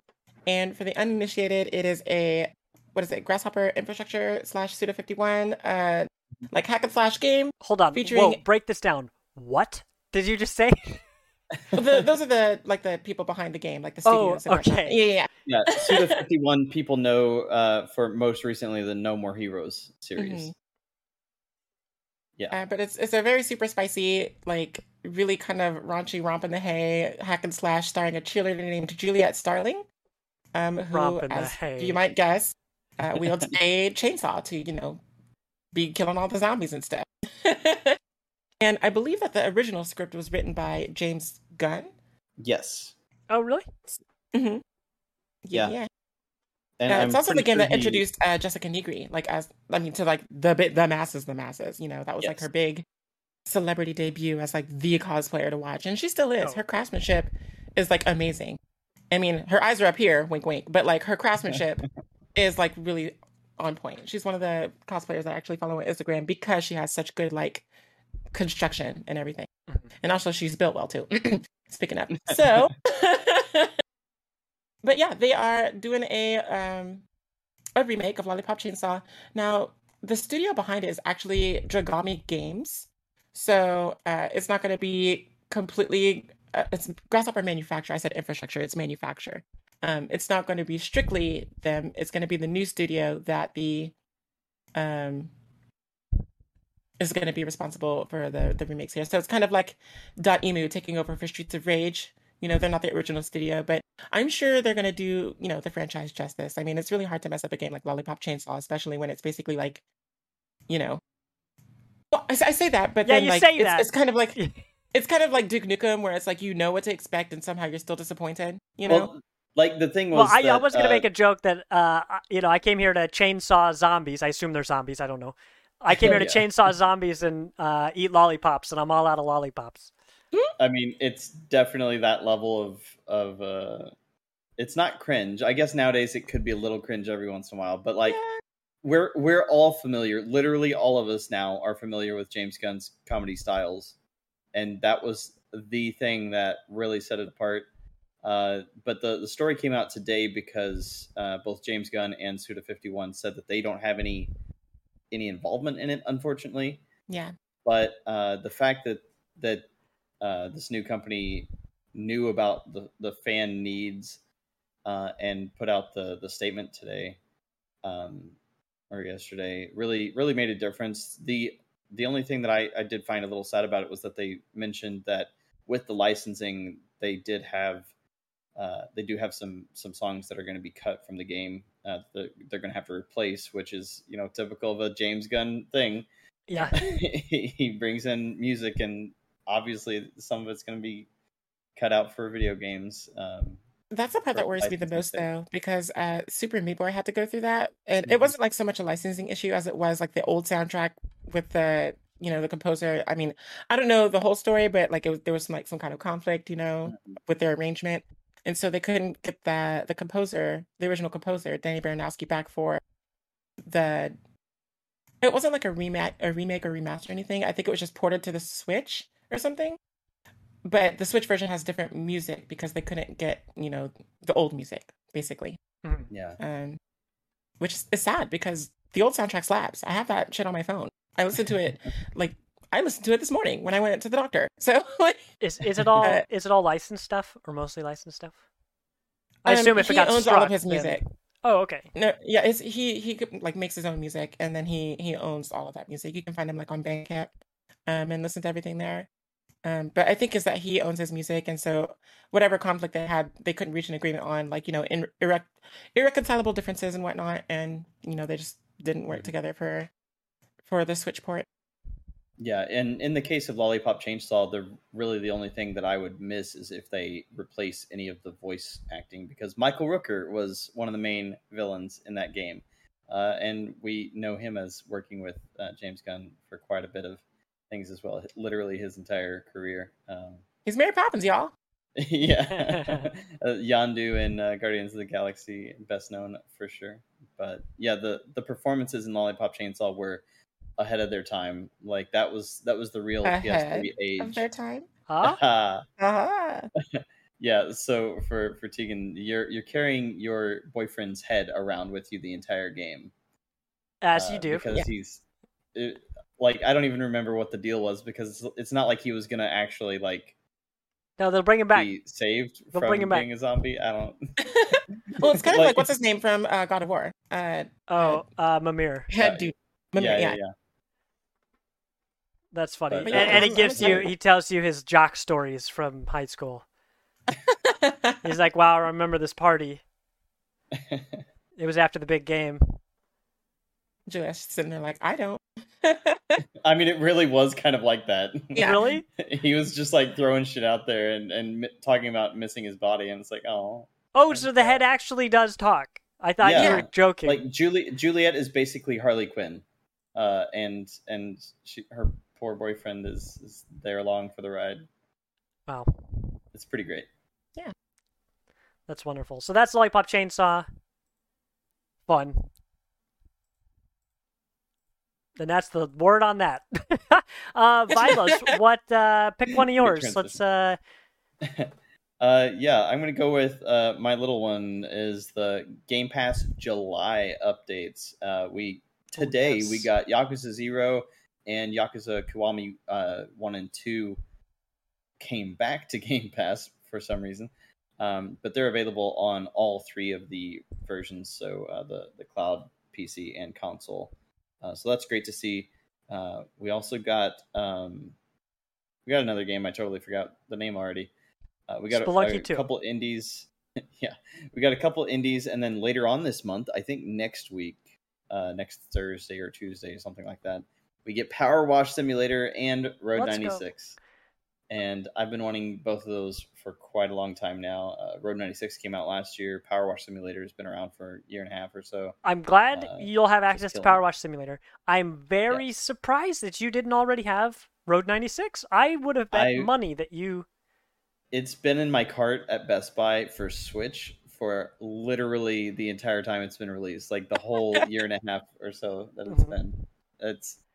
To me, that is I do want it on Switch a Vilos-ass game. That is, yeah. It's got the stamp on it and everything. I mean, like on the bingo card, it's a blackout, basically. Oh yeah.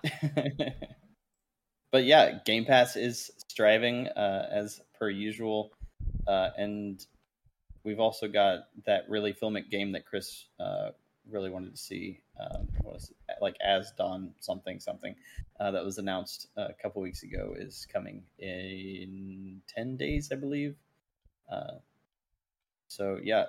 Game Pass July is as good as it's ever been. So if you're not already on that kick, it's still Ultimate is still 3 months for $1, I believe, and PC is 3 months for $1. So like, we can't talk about that enough. Should I be popping? Yeah. Let's see. So yeah, Game Pass is doing its Game Pass thing. As it do, #ad. Just kidding, but maybe, please, Xbox. I've got this thing. I want to say, Vilos, that you shared it in our Discord, but this is that, so Elden Ring came out earlier this year, and the most famous player in the whole world from that game is Let Me Solo Her, the co-op player who you can summon in. You can summon in any of your friends.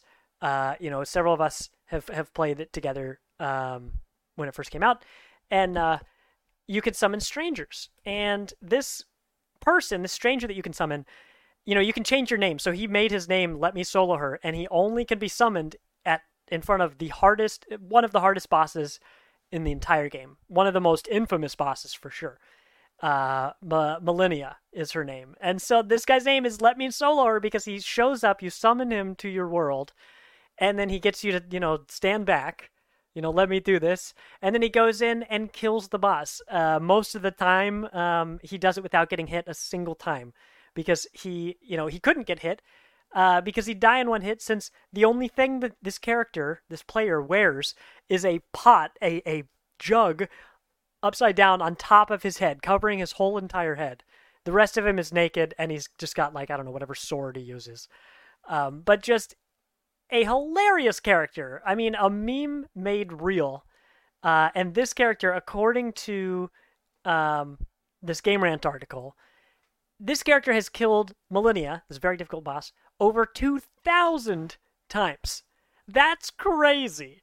That is so wild and so funny that they just keep on going. Their legend is already known, but they haven't stopped. The player says in their somewhere on the internet, wherever, their blog, I don't know, I could pull up the article, but this person says that they are not retired. They're still going strong. But that's not enough by itself. It's that Bandai Namco has officially recognized this player and reached out to them to send them a mystery gift. I don't know, I cannot wait to see what it is. It's probably... I really hope it's a cauldron helmet. Yeah. Well, they said the brass cauldron helmet that he's wearing in the game. I hope it's a replica of that. Yeah, that would be awesome. Because apparently it got stuck in French customs. Bandai Namco is, I guess, shipping out, from France to wherever this player is. Yeah. And there was an issue with customs where they were like, nah, like you're going to need to fill out more paperwork for us to send this, which, only makes it more interesting to wonder what is in that package. But you love to see a game developer recognize a character that has essentially embedded themselves in the lore of this game, and certainly in the zeitgeist of this game. Where I even today I saw a bunch of, you can make magic cards, you can make custom magic cards using a bunch of websites online. And one of them had all these wonderful magic cards for the bosses throughout the game. And they've got great artwork and cool abilities that correspond to what they actually do in Elden Ring. And then the very last one was that player. It was Let Me Solo Her, and it's the character with buff abs and muscles and stuff, clenching their fists with the jug on their head, with the pot on their head. Yeah, so I saw that, and then I saw the article, and I was like, you know what? This person deserves it. Like, I love that this game was wildly successful, and that this person, in an online environment where pretty much everybody can be anonymous, because you can change your name at any time. Like, if I was playing with you, Viola, so you mentioned that you might pick up the game soon, which I would love, to either watch you or play with you. Every time you summon me, I could change my name in between those games. I could change my name and my outfit and all this stuff, and I could be anonymous if I wanted to, or have a certain build to just like fit the environment, maybe whatever I wanted. But this character only wears one outfit and only has one name, and that makes them legendary. But I absolutely love that Bandai Namco recognized him with that. Excited to see what's in that package, though. Phrasing. I mean, he is naked. That's true. Well, let's go back to you. Or no, Debbie, let's go back to you. Or, sorry, Sovereign. I mean, my name's out there now, the whole... Oh, I know, I'm just playing. The whole next wave thing kind of did that for me, so... Woo! There's no going back. So let's go ahead and talk about a really, really big one. This one kind of like... I hate using the phrase broke the internet, but this news kind of did. It sent like a whole shockwave, felt prominently throughout Twitter, is where all of the real like action has been taking place, like all the real discourse on it. And that news is that Spelunky Oh my goodness. Miles is going to end this podcast. He's going to reach... He's going to turn it around. We're going home. I just pushed on the brakes real hard. Oh my goodness. Well, the news. For real though, like Kansas City Pioneers, who is like, I mean, not to kind of do the pun thing, but they are kind of the pioneers of esports in this region, the KC Metro area. I mean, we have like a whole bunch of communities and stuff, but not really a big old esports organization. Not to the level of like Cloud9 or what's the green one? Optic, KC Pioneers, they've made a name for themselves, they carved themselves out, and they are a team to keep your eye on, So they recently applied for partnership for the HCS, so they can get like all the skins and the in-game cosmetics and recognition and whatnot. And for good reason too, because since Halo 5, I think they've consistently, if not always, placed at least top 6 since Halo 5. And the team that they are currently playing with in Infinite, they were picked up during that time, kind of like a risk because they had like, it's a newly formed fledgling team. But the people behind Pioneers saw the potential of what they could do and bring to the sport. So fast forward to HCS KC, which the Halo Championship Series that was held here in the KC Metro area at the Barton Hall Arena, which I was there for all weekend. It was so much fun, just absolutely electric, and probably one of my favorite memories of the year. So good. But a lot of the reason that atmosphere was so frenetic was because of the community and like the uproar that KCP brought to the arena. Like anytime Pog play, quote unquote, would be made, you'd hear it's almost like going to like the football games and hearing, people cheer for their Chiefs. It would be like KCP, and you can actually hear it in some of the gameplay, like replay clips. If you go back and watch any of the footage on YouTube or Twitter, you can hear the chants, right? And it just got everybody riled up and, hype and all this stuff. So They have been supporting the community, like the Halo scene, for, I mean, at least since Halo 5. And just spearheading, you know, that the Halo scene, for lack of better words. And they even had, before the HCS event, they had like a boot camp where all the teams could gather at the Royal K. What's it called? The K? The Royal K? The stadium? With Kauffman? The Kauffman. Okay, I don't know. Oh, gosh. It's baseball. Like, it's baseball, y'all. The big Royal Stadium. They got together with the Royals and they had like a big old boot camp there where all the teams could gather and, just scrim and whatnot. So obviously they're very invested in this community and the scene and making sure that it grows and is fostered and whatnot. So it seemed like they would be a shoo-in for the partnership. They have a consistently high-placing team that are like turning heads. They have all their eyes on them. They're making sure to, really provide visibility and awareness and growth to the actual environment of the game for the well-being of its tenure. Mm-hmm. So, people were just like, yeah, you guys, y'all got this. Well, they didn't. Aww. And nobody knows why. They haven't, 343 hasn't come forward with any kind of, at least as far as I know, with any kind of announcement. There have been some, video game pundits who have made statements that seem accurate. So one of them is from, an active investor in the Pioneers. And so his theory, I'm not sure if it's a theory or an actual insight because he is an investor. So I'm not really sure how much how deep his foot is in the game or whatever. But what he said was, the risk involved with short-term stability, it's like I said, it's a new team. They don't have as much of a reputation as something like Cloud9 or Optic or Sentinel or, all those other ones that are already partnered with Halo.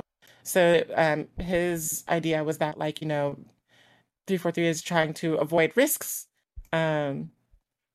which I guess had occurred in the past. There were errors that occurred in the past that kind of rubbed them the wrong way. But this is a really egregious oversight.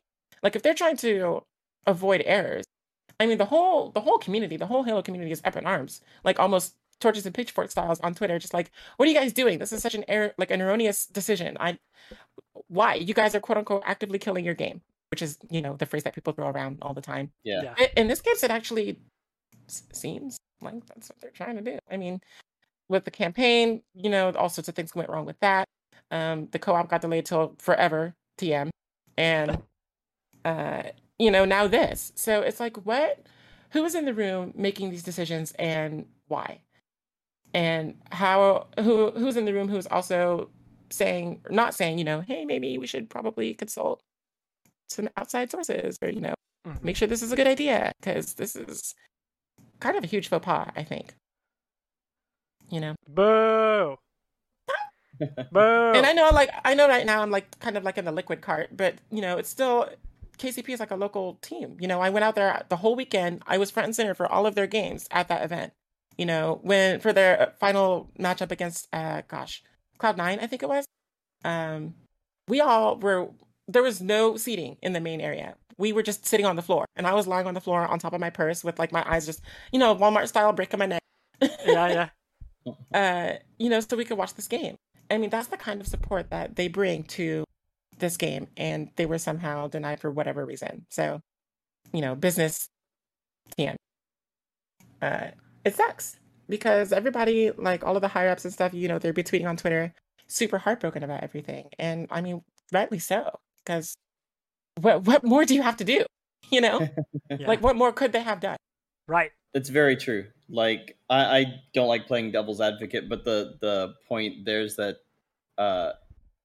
they were the first. I guess they were the first really big opportunity to say they were denied. We don't know who actually is getting said partnerships. Yeah, people are talking about Ascend, I think, is one of them, who's a French team. People are speculating that Ascend might be one of because they're only accepting 3 more right now.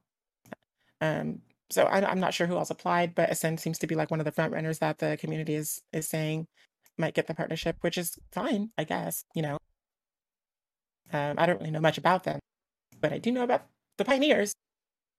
And I don't know, maybe this is some kind of thing, like you said, maybe it's to make a statement of some kind. But what kind of statement are they making? You know. Boo. Usually you wanna like follow the money when you're a business, right? But like all signs are kind of pointing to KCP to make that money. Yeah. I mean, and everything's always money driven, so someone thinks that this is the profitable path, you know. I just wonder what that arithmetic is that gets them there. Yeah, maybe he's like Stephen Strange and like he saw like all the 41 million possibilities or whatever.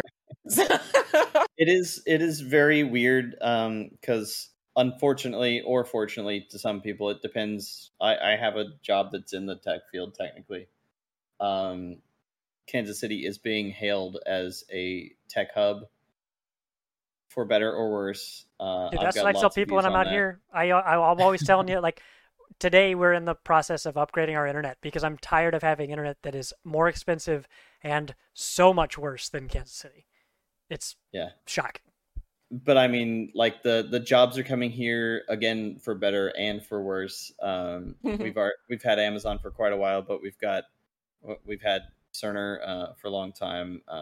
But of course, we're losing part of that as well due to their buyout or what have you. But there's things like today I forget the company name. If I knew the company name right now, I would call them out. Wait, which company? There are two insignificant to matter. No, there is a gaming development. I'm going to say quote unquote development company that is working in blockchain and crypto.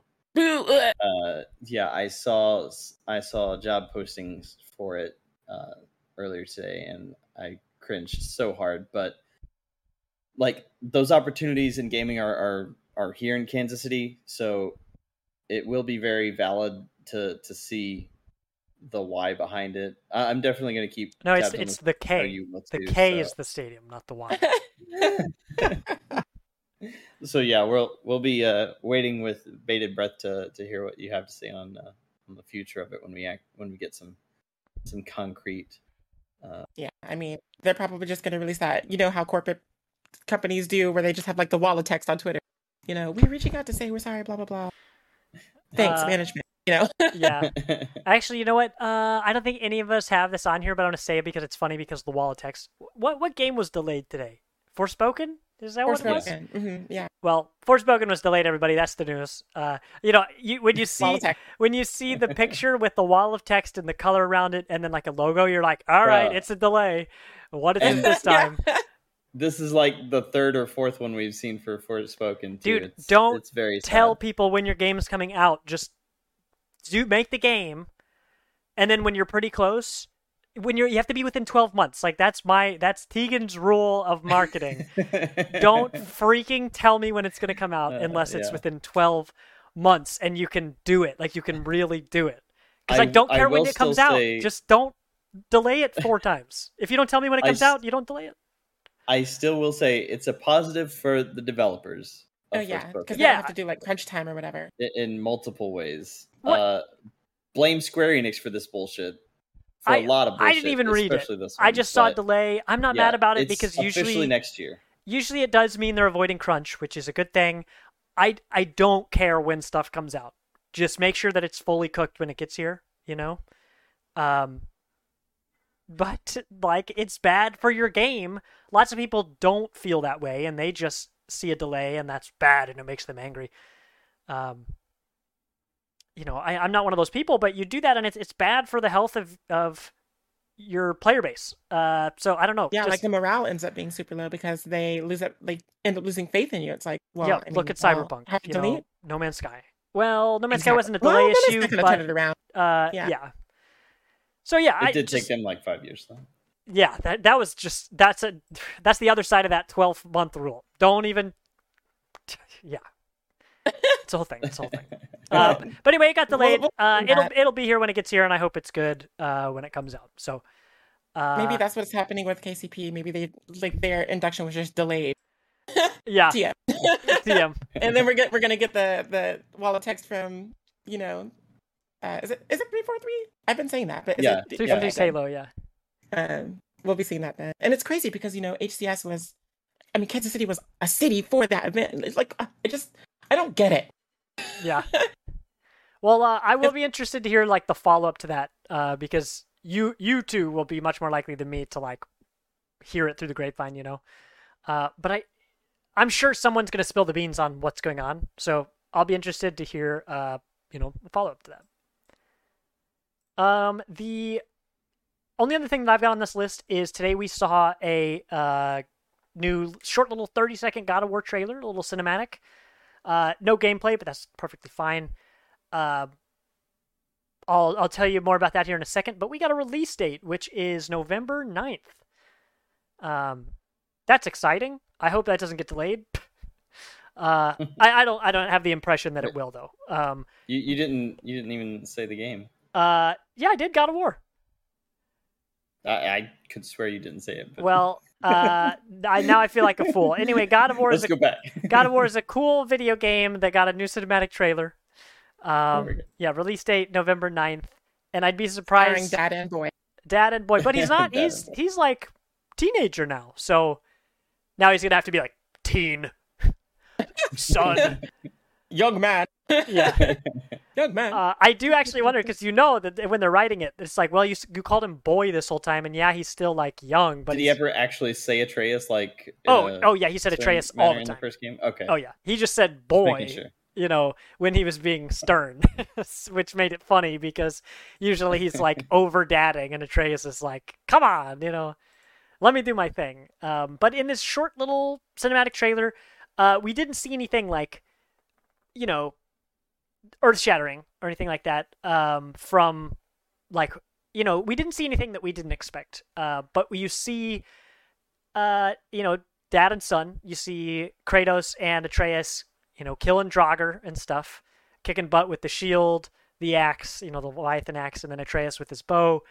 And then the words you hear Kratos speaking, it says, when you are at your weakest and fear and doubt are a burden too heavy to bear, remember this, you are not alone, which I think is a wonderful thing for not just the game, but just for everybody out in the world right now. And the final vision is, you know, the final scene is you see Atreus walking up, but of course he looks older, which is why I mentioned it. He looks like a teenager now. Standing a little taller next to his tall-ass dad. Kratos is supposed to be like 7 feet tall. And yeah, he's a big boy. Big boy. And you kind of see him, you know, backlit or whatever, and in front of them, way up huge and tall, is Fenrir, the legendary wolf from Norse mythology, which we knew was going to appear, not just because, you know, Norse mythology, but because the story of the first game shows what's going to happen. Like, for anybody who doesn't know Norse mythology essentially works in a cycle where there's a beginning and an end, but the end of these like prophecies is also the beginning, and it all just starts over again. Like, it sets the stage for the beginning of civilization with all the same characters. So the idea is like the world serpent. When you see the world serpent in the first game, you actually learn from Mimir, who we were talking about earlier, that the world serpent is like basically taking a giant nap because like the cycle already happened and the world serpent is tired from Ragnarok, which already happened because it's a cycle. And so now you're approaching Ragnarok again, except this time Kratos is in the cycle. So what makes this so interesting is that if this is a cycle that everything's predetermined and the beginning is also the end, if this is Kratos' first time here, what are the implications of that for the rest of this world? Especially with revelations that I'm not going to spoil here at the end of the first game. Really excited about that because we knew we were going to see Thor, which you've seen in a trailer already. We knew that we were going to see the wolves because they're like famously chasing the sun and the moon in the sky. I think I've got that right. But we certainly hadn't seen it in CGI. We certainly hadn't seen it in a trailer. So I'm just as excited as I've ever been for that, but go check out that trailer. 30 seconds long. Release date November 9th. Very excited for that. I gotta go platinum the first game before I get all sucked up and enraptured by the second one.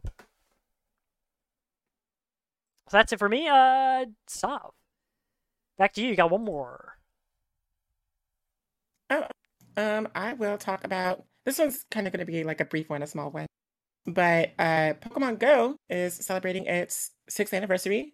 You know, it seems like it's ages ago when everybody was out and about in the metro, you know, uniting with one another and becoming friends and trading Pokemon and everything. I mean, that was probably like the best summer Oh my of gosh. the life of this lifetime. Modern Summer of Love. I remember being on the plaza and somebody was like it was like it was some sick ass water Pokemon. It wasn't like a Gyarados, but it was like there's like a Dratini over here or something, or maybe a Lapras or something. And the entire plaza, the blocks and blocks of people at the plaza, all just went to the Brush Creek. And I was like, yo, this is a crazy phenomenon. And everybody's like shouting across, you know, they're like, what are you running for? There's a blah, blah, blah over here. Oh, dude. And you see that person turn around and yell to their friends further away. Man, I miss it. And but now we're like, knowing the behind the scenes of Niantic and how they worked in Kansas City, it is wild because like almost nowhere in the States had the presence that KC and specifically the Plaza had, as far as just total audience and stops combined. Like it was just impossible to not play Pokemon Go when it came out. I mean, it's definitely, you know how when a movie comes out and they're like, you have to see it on the big screen. I mean, that's kind of the same vibe that you get from that. It's like, you had to be there, you know, for that. But they're celebrating their 6th anniversary. And a major part of this anniversary is to celebrate number 6 in the National Pokedex, which is Charizard. Oh, you hate to see Never celebrated him before. Man, this is only every generation. So he's getting because it's gonna be male or female. Charizard is getting more attention because it's a spoiled little brat, and so you can find wait, like hold a party on. hat variant. Beep, beep, beep, beep, beep, beep. Breaking news: Charizard has actually been accepted into the HCS. This is crazy. I'm sick. Truly is spoiled. Yeah. Wow. Wouldn't that be something? I mean, like if there were any kind of crossover like that, you know, groundbreaking. Truly. That's who you put the money behind, though. Every time. Gosh, about Charizard. It is funny to hear your like disdain for the overpopularization of Charizard over the years. You're like, it's not even good. Like I would get it if it was a good Pokemon to use in battle, but it needed like 6 different forms. They're all still bad in the meta. I don't get it. Okay, but never forget that the character was the best character in the TV show. Because you know what Charizard did? Sleep and say no. Hey, you know what? At least they established boundaries. You know, we all need to do that. That's when our generation learned consent. In the Pokemon Go celebration though that they have going on right now, you can get a party hat variant. So it's going to be wearing like a little conical red hat, and you can find increased odds of it being shiny in the wild. But also more Pokemon are appearing. So there is Pansear, which is the fire monkey from Generation 5. Wait, and it could also be shiny.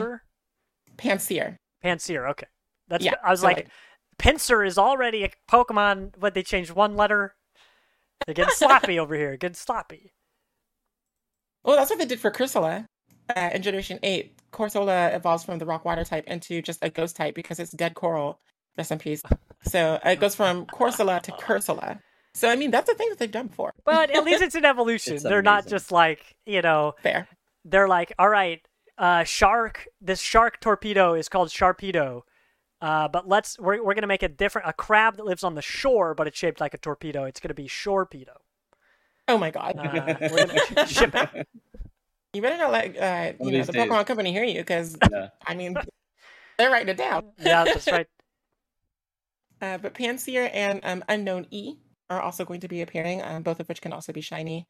And the original 3 Cantonian starters, they will be appearing, as well as other Pokemon that are fan favorites, such as Ralts and Baniri, which are actually 2 of my top 5 Pokemon. So hey, nice. Yep. So big old anniversary celebration for Pokemon Go. They are recently wrapping up, I think, an event in Berlin, one of their Go Fests or something like that. And then there are 2 more that they're expecting to occur in the near future. More Go Fests. But all of the raids are coming back. So it'll feature the 3 starters, including the one. And Dratini is actually one of the raids. So that's funny that you mentioned it. And Metagross. Metagross doesn't have a chance to be shiny, but Zapdos will appear, and it does. And of course, the Mega Raids are going to be Charizard X, Mega Charizard X, and Mega Charizard Y, because, of course, we're celebrating Charizard. Yay! It's a dragon, You just, it's dragon. My last kind of a dragon. He's a flying fire type. Wow. Who has plenty of good replacements. I mean, you're not wrong.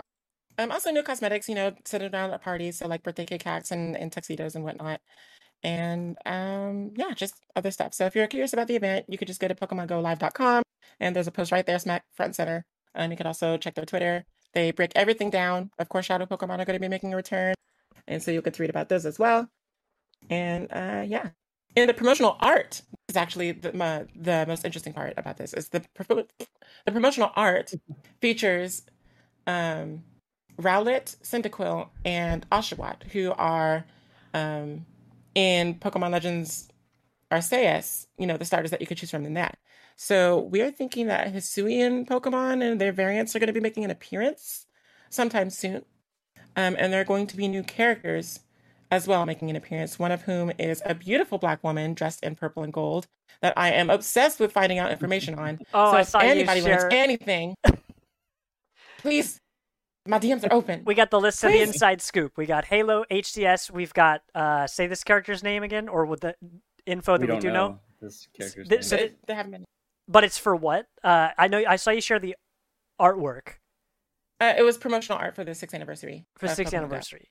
Yeah. All right. Well, that is top of the list. So, what's a currency we can give out? 5 million Zinni to to the person who shows up with a picture of Spider-Man, and either of those 2 things. We are now in the Dragon Ball world, apparently. That's right. It was the only fake currency I could think of. I mean, if Charizard wants to be a dragon so badly, you could just wish for it. Just saying. Wow. Get the power of a dragon from a real dragon. Yeah, why isn't Shenron in the Pokemon universe, right? Give the people what they want. That's true. It's right there. Wow. Speaking of the TCG as well has Pokemon Go cards officially released last week, and they are awesome. I focus on Spark. Can we get there? No, it's going to be way too damn shiny and out of focus. Yeah, this is the beautiful full art, a beautiful full out Spark. You had those ready to go. Oh my god! But I cannot focus on it enough just because it's so freaking shiny. The cards are awesome. Spark. Yay! Oh my god, I want it. I'm stealing it right now. Yeah, it's right here. You can almost see it. Well, she's just walking with the new character, the black woman I mentioned earlier. There are some really amazing wait, hold on. Actually, set though. Okay, can you show us that one more time? I can actually blow this up. Hold on. Okay, if focus wise, it'll be right about here. Okay, that's good. Okay, perfect. Yeah. Wow, beautiful. I can't see the stream, but maybe. You're doing great. Oh, nice. Now it's darker. Yeah, there we go. That's much better. Well, I mean, it was good. Sorry. No, it's good. Oh, Beautimus. But yeah, they have a lot of these full art promos in some boxes and stuff right now, but I think the set is like 75-ish cards. Super cool. Just if you're into Pokemon Go, there's a lot of great things happening right now. Heck yeah. I need to get like one of those giant-sized cards of Spark. Just hang it right over my bed like you did in the 90s, That said, if anybody knows like a good body pillow maker, I'm sure we could find you one of those. Well, Vilas, you got 2 things on here. If I knew how to count, I would have started with you. Yeah, I was a little confused, but I was just like, I mean, yeah. You know, so we spoke about Halo earlier. This one will be quick. I'll go with this one. So Halo. So 343 went on this whole spiel on a blog post today about mods coming up, and this post was seriously massive. But anybody that wants to read it, I'll drop it in chat here. This blog post goes over a ton of mods that they're working on with certain parts of the community, because 343 is actually recovering a shit ton of old content that they had. So anybody familiar with the 1999 Mac show that Halo had, which I have on a disc that I got with a bonus for, I feel like it was Halo 2. There was a Mac show that really made Halo pop before Microsoft officially bought Halo. mm-hmm. So content from that, when Halo was actually transitioning from being an RTS to a first-person shooter, content from that, and content from the cutting room floor of Halo 2 are all this stuff was given to modders, and 343 is working together with them to bring back a lot of cool things. One of those projects that they're working on is the 2003 E3 Halo 2 demo, which was the hypest Halo moment ever until Halo 3's trailer reveal. But, yeah, man, I remember watching that a lot of times. Yeah, but the Earth City demo in 2003 was so good, was ridiculously good, and when it was not something that actually happened in Halo 2, there was some disappointment. Indeed. And so there's not a release date on it, but whenever this comes out, it's on. I love that that's like an official 343 collaboration. Like that's not just like, hey, somebody's got it in their backyard and they're going to connect it to the internet and then you can play at your own risk kind of situation. Yeah. And I mean, there's also a ton of weapons from the 1999 show, the Apple show. Like they had a massive flamethrower that was a joke, and like obviously we ended up getting a flamethrower in Halo 3. Yeah. And except on the Apple show that they did, the flamethrower shot like 100 feet. like not even kidding. It was so ridiculous. And so that's one of the things that they've got. They've got some old creepy aliens, like animals that you could just kill originally, and then a couple other weapons and vehicles and stuff like that. So it's going to be really exciting. There's, again, not a time that we can look forward to, but just the fact that 343 is working on them with modders is really cool, and looking forward to that. Yeah, that's something I never thought would be playable. When I straight up had to double take when I read what you had shared. I was just like, is this real? Or is this like, rumor mill kind of a wish list kind of thing? Yeah. The way that we see like Skyblivion, the remakes that turn Elder Scrolls 4 into, pull the engine from Skyrim into that, or Morrowind. And, but those are always like, it's a work in progress. Also, it's unofficial. We hope we don't get shut down. So like, we're glad you're publicizing it, but like, not too much. Okay. Yeah, because they're gonna have to somehow fit it into all the playable PC versions of Halo 2, which obviously it's in the Master Chief Collection right now. So they've got some logistical things to work out. So that means when I want to play just this tiny playable demo of this thing, I'm gonna have to download 137 gigabytes of game, huh? Yeah. Oh, Master Chief Collection. When like Forge mode is coming. Like, where is it? Yeah, that's still on the way. I don't know if you saw also on Twitter, there was a quote unquote leak of somebody actually got some video of it and showed off.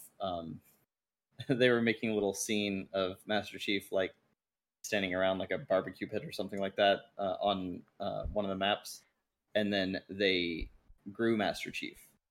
They grew him to basically be the entire size of a level. Like, that's huge. So the drugs that they pump into Spartans are just incredible. about to say modern day medicine is amazing. So it'll be really interesting if this leak was not made up, because it didn't look made up. It looked like what Forge always has looked like, except it was in the Infinite engine. So it's gonna be wild. Heck yeah. Then the next bit of news, my favorite news of the day, the stupid rumors were all over Twitter for like 3 solid days, and they were all dumb, and they were all about Switch Pro, and that's the only time you're going to hear that combination until one's actually released come out of my mouth. Carlos, you forgot to say the game. You forgot that. I did. So instead of rumors, we got the announcement of the Splatoon OLED Switch console. Ugh, it's so sexy. It's so good. It's so beautiful. It is nice. If you haven't seen it, come on. You had to have seen it today, but the left Joy-Con is purple with a gradient. The right Joy-Con is neon green with a gradient. Y'all know those are my signature colors. Like, y'all know. Exactly. They are etched. The whole system is etched. Again, it's an OLED system, as well as it comes out on August 26th, a full 2 weeks for some reason before the game Splatoon 3 comes out. Oh, really? But, yeah. And there's also a Pro Controller and, of course, a game case or whatever. I didn't find the Pro Controller as impressive as the native Joy-Con, and not just because of the color scheme. It didn't seem like it was given the same like love that the actual system and dock were given. Because you look at that, I mean, even the Joy-Con, like on the back, there are the different markings. Like you have the Octoling spots and the Inkling, like they're not spots, they're like cheetah spots basically. Yeah. Well, I have that reversed because the Octolings have the cheetah, the leopard spots or whatever, and then Inklings are solid dots. But those are on the back of each respective controller because the purple one is Octoling themed and the green was Inkling themed. And then of course you have like all of the etching on the back of all the different ink splatters and whatnot. Like a lot of work went into the system itself. And then you look at the Pro Controller, it's just like, Yeah, I still contend, even though I almost got the first Splatoon Pro Controller, I will still contend that the Xenoblade Pro Controller is the number one and has stood in that spot for quite a long time. I think your bias is showing. Whoa! Let's get a close up of that. Let's see that bias. Let's get a close up of that bias. Can't roll fast enough. All right, we got in focus now. There we go. This. Oh, hold on. We can do it again. Hold on. Come on. This thing is. Oh, wrong person. There we go. This thing is so sexy. The back is a little plain right here, but this controller is so great. That's cool. I do like that. In form and function. And yeah, the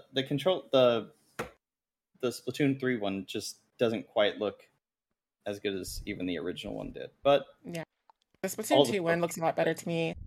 I don't know if it's just the color scheme or what, but like, I don't know. Yeah. So in short, we're all getting OLEDs now, so we have to. Sorry, Animal Crossing one. You had your run. Yep. Time for you to move off the island. And with that, I'm actually going to transition into my last news bit, and that is that Xenoblade 3 Special Edition went back on sale, and the exact same thing happened that happened on the 9th or the 8th or whatever of June. The exact same thing happened, in which case the entirety of Nintendo's eShop just decided to crap out on us as everybody was trying to get in. Nintendo didn't foresee people wanting the Xenoblade Special Edition, I guess. Their website only supports like 50 people in the whole world. Yeah, it pretty much does. So the first time around, there was a limit of 2 per person, and basically nobody got Xenoblade in their cart. There were a handful of people that actually got the game the first time around. So on the 30th, Nintendo changed things and actually made the limit 1 per person, which, thank you, Nintendo, for doing that. But what if you need 2 copies? You don't need 2 copies. But I want that fresh feeling of starting over, Yeah. So you beat a game, you throw it in the trash. You want to start a new game, you buy a new one, That's exactly how people are treating the special edition of Xenoblade 3. So some of us actually got it this time, which is fantastic. I got mine. It took me, so it went on sale officially at 12:30 Central, which, by the way, they did not announce a time this time, and it still happened. It went on sale at 12:30. I got mine officially at 4:45. Oh my gosh. Guess what? I was on the internet the entire fucking day trying to deal with the cart system. And Lang was talking to me in Discord, and we were both like, ah! the whole time. Oh my god. Just trying to figure it out. It's like that Razor Mask debacle. It happened the same thing then. Yeah. What is it with, like, just do it right the first time. Don't just like throttle everything. Just make it so that everyone can get on and get their thing, and then if you sell out, then it feels, well earned or whatever. Or like you guys had talked about, make it like the Steam Deck, and don't make it for orders. Make it make the line of people waiting to do something. Make the line say like, hey, I want to get the game. I'm saving a spot so that later I will have the chance to buy the game, so that they can register what the demand is to then have the supply meet that. Because when you do this... Yeah, that's actually a really smart way to do that. Yeah, and so when I was watching this conversation unfold on Discord, again, I thought it was kind of a joke, because I was like, surely Nintendo's not doing the same thing they do literally every time, from my perspective. I'm never the one in the driver's seat. Or surely you guys aren't actually upset because the thing that Nintendo does every single time happened, which of course you're completely validated for doing that. But like, I read this and I'm just like, why I was like, honestly, like, not from a point of snark. Why does Nintendo do this when they know better? They have the resources to do better. They know that it's going to happen because it happens every single time. Why do they choose? Why do they make the decision to have their website be like this and their queue system be like this? I saw you guys talking about how you got to a landing page where it says, hey, don't leave this page. This is how you're holding a spot in line. But the only people who got through were people who left the page and just tried again.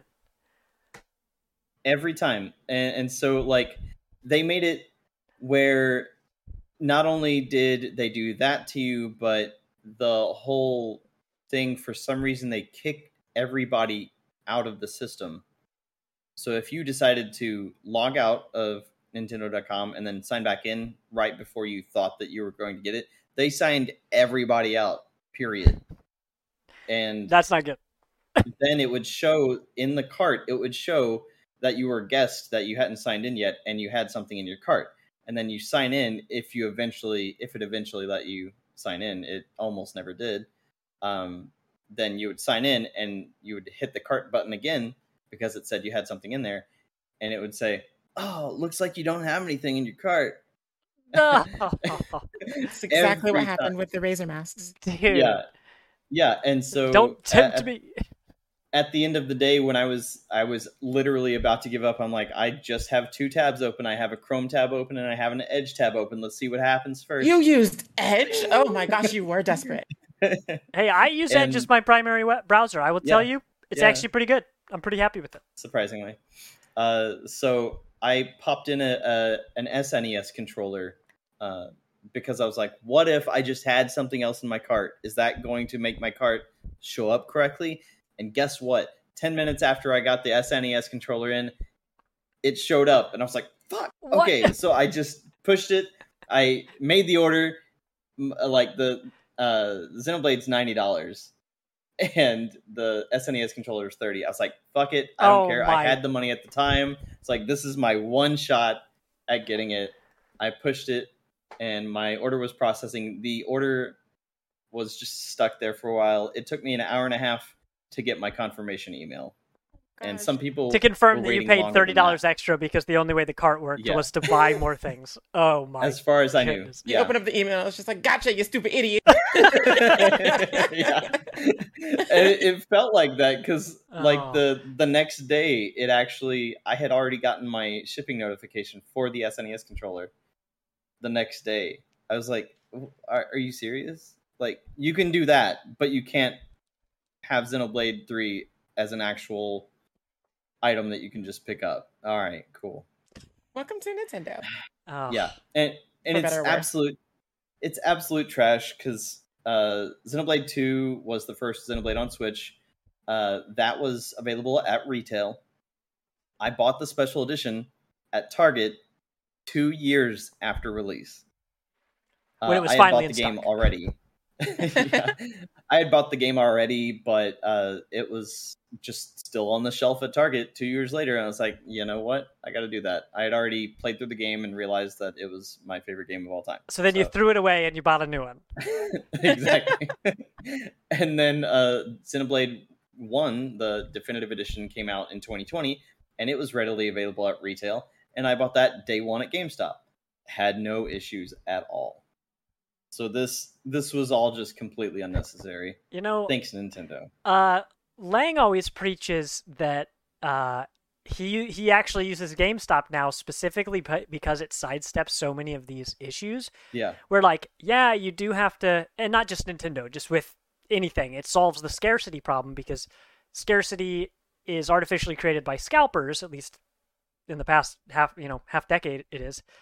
And scalpers aren't going into your local GameStop to buy one of the 2, deluxe edition copies that they've got in the whole store.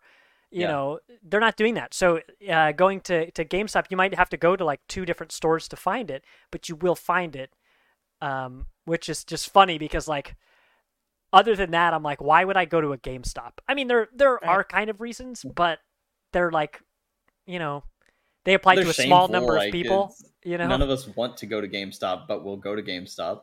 Right. Yeah, we put on our scarf and glasses, and we're just like, hey, can I get a? Yeah. You don't know me. I go in there with my fucking mask, and they know me every damn time. It's like They're like, do you have a rewards membership? And you're like, yeah, but don't let anybody see. Yeah, don't let anybody know. I have the quote unquote basic one, quote unquote. Quote unquote.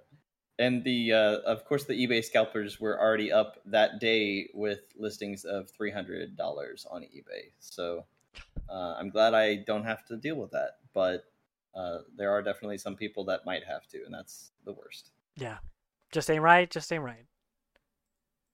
Well, then that I think is the drop.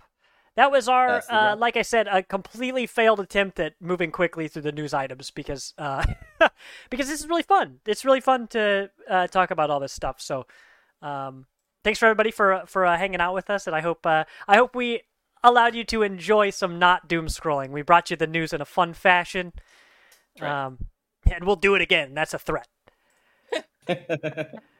But I think, yeah, that's gonna be it for that. We told you about all sorts of stuff we've been playing.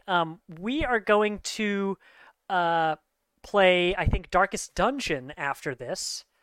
I think it'll just be me in here. You'll see my bright, well-lit, smiling face and my green screen that I'm just never, I'm just never going to turn it into an actual green screen. It'll just always be green.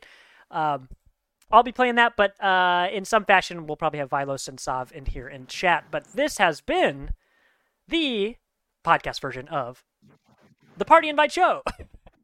So thanks everybody who's stuck around so far on Twitch, and anybody who's listening ahead in the future. If you'd like to get the full experience, which includes chat, which we often react to but not always, hit us up on Twitch. That is twitch.tv/partyinviteshow. You can find our Discord and all of our other socials on our website. That is partyinvite.games. On our website, you can find some blog articles. I guess that's redundant. By Vilos here. Yeah. Yeah, you can find that, and you can also find. I'm not even sure if it's up there right now, but we have our subathon coming up on Sunday, which is 4 days away. 7/10. That'll be July 10th. That'll be from noon to midnight Central Time. We've got a bunch of stuff lined up. I mentioned earlier we're going to have Spelunky. We're going to have Shredder's Revenge, and some other stuff. But we're gonna post that full lineup later this week. But we would love if you came and support us. A subathon, for those who aren't familiar, is since this is our first one, this is our first attempt at really trying to invest in ourselves to make our stream better. Invest in pay some artists to really fluff up the place a little bit. Add some, like, I would love to get some custom music sometimes, like a party invite theme song and all that stuff. So a subathon helps us pay for that. You watch us on Twitch, you subscribe to our channel and get access to some emotes and all that good stuff. But yeah, join us on Sunday and give us some support, even if you just tune in, or even if you hit the share button to tell a Twitch viewer in your life that we're here. We would absolutely love that. It would help us tremendously. We would love you forever. We would love you forever. Forever. And perhaps, it'd be easy to tell who subbed and all that and gave gift subs. And maybe we could immortalize that in our Discord for you forever. So, yeah, stick around for more information on that. But this wraps up the audio segment. I have been Tegan. That black screen over there is Vilos. And the black person over here is Sop. Hey. So we'll take a short break, but thank you everybody for sticking around. We will catch you next week. Bye.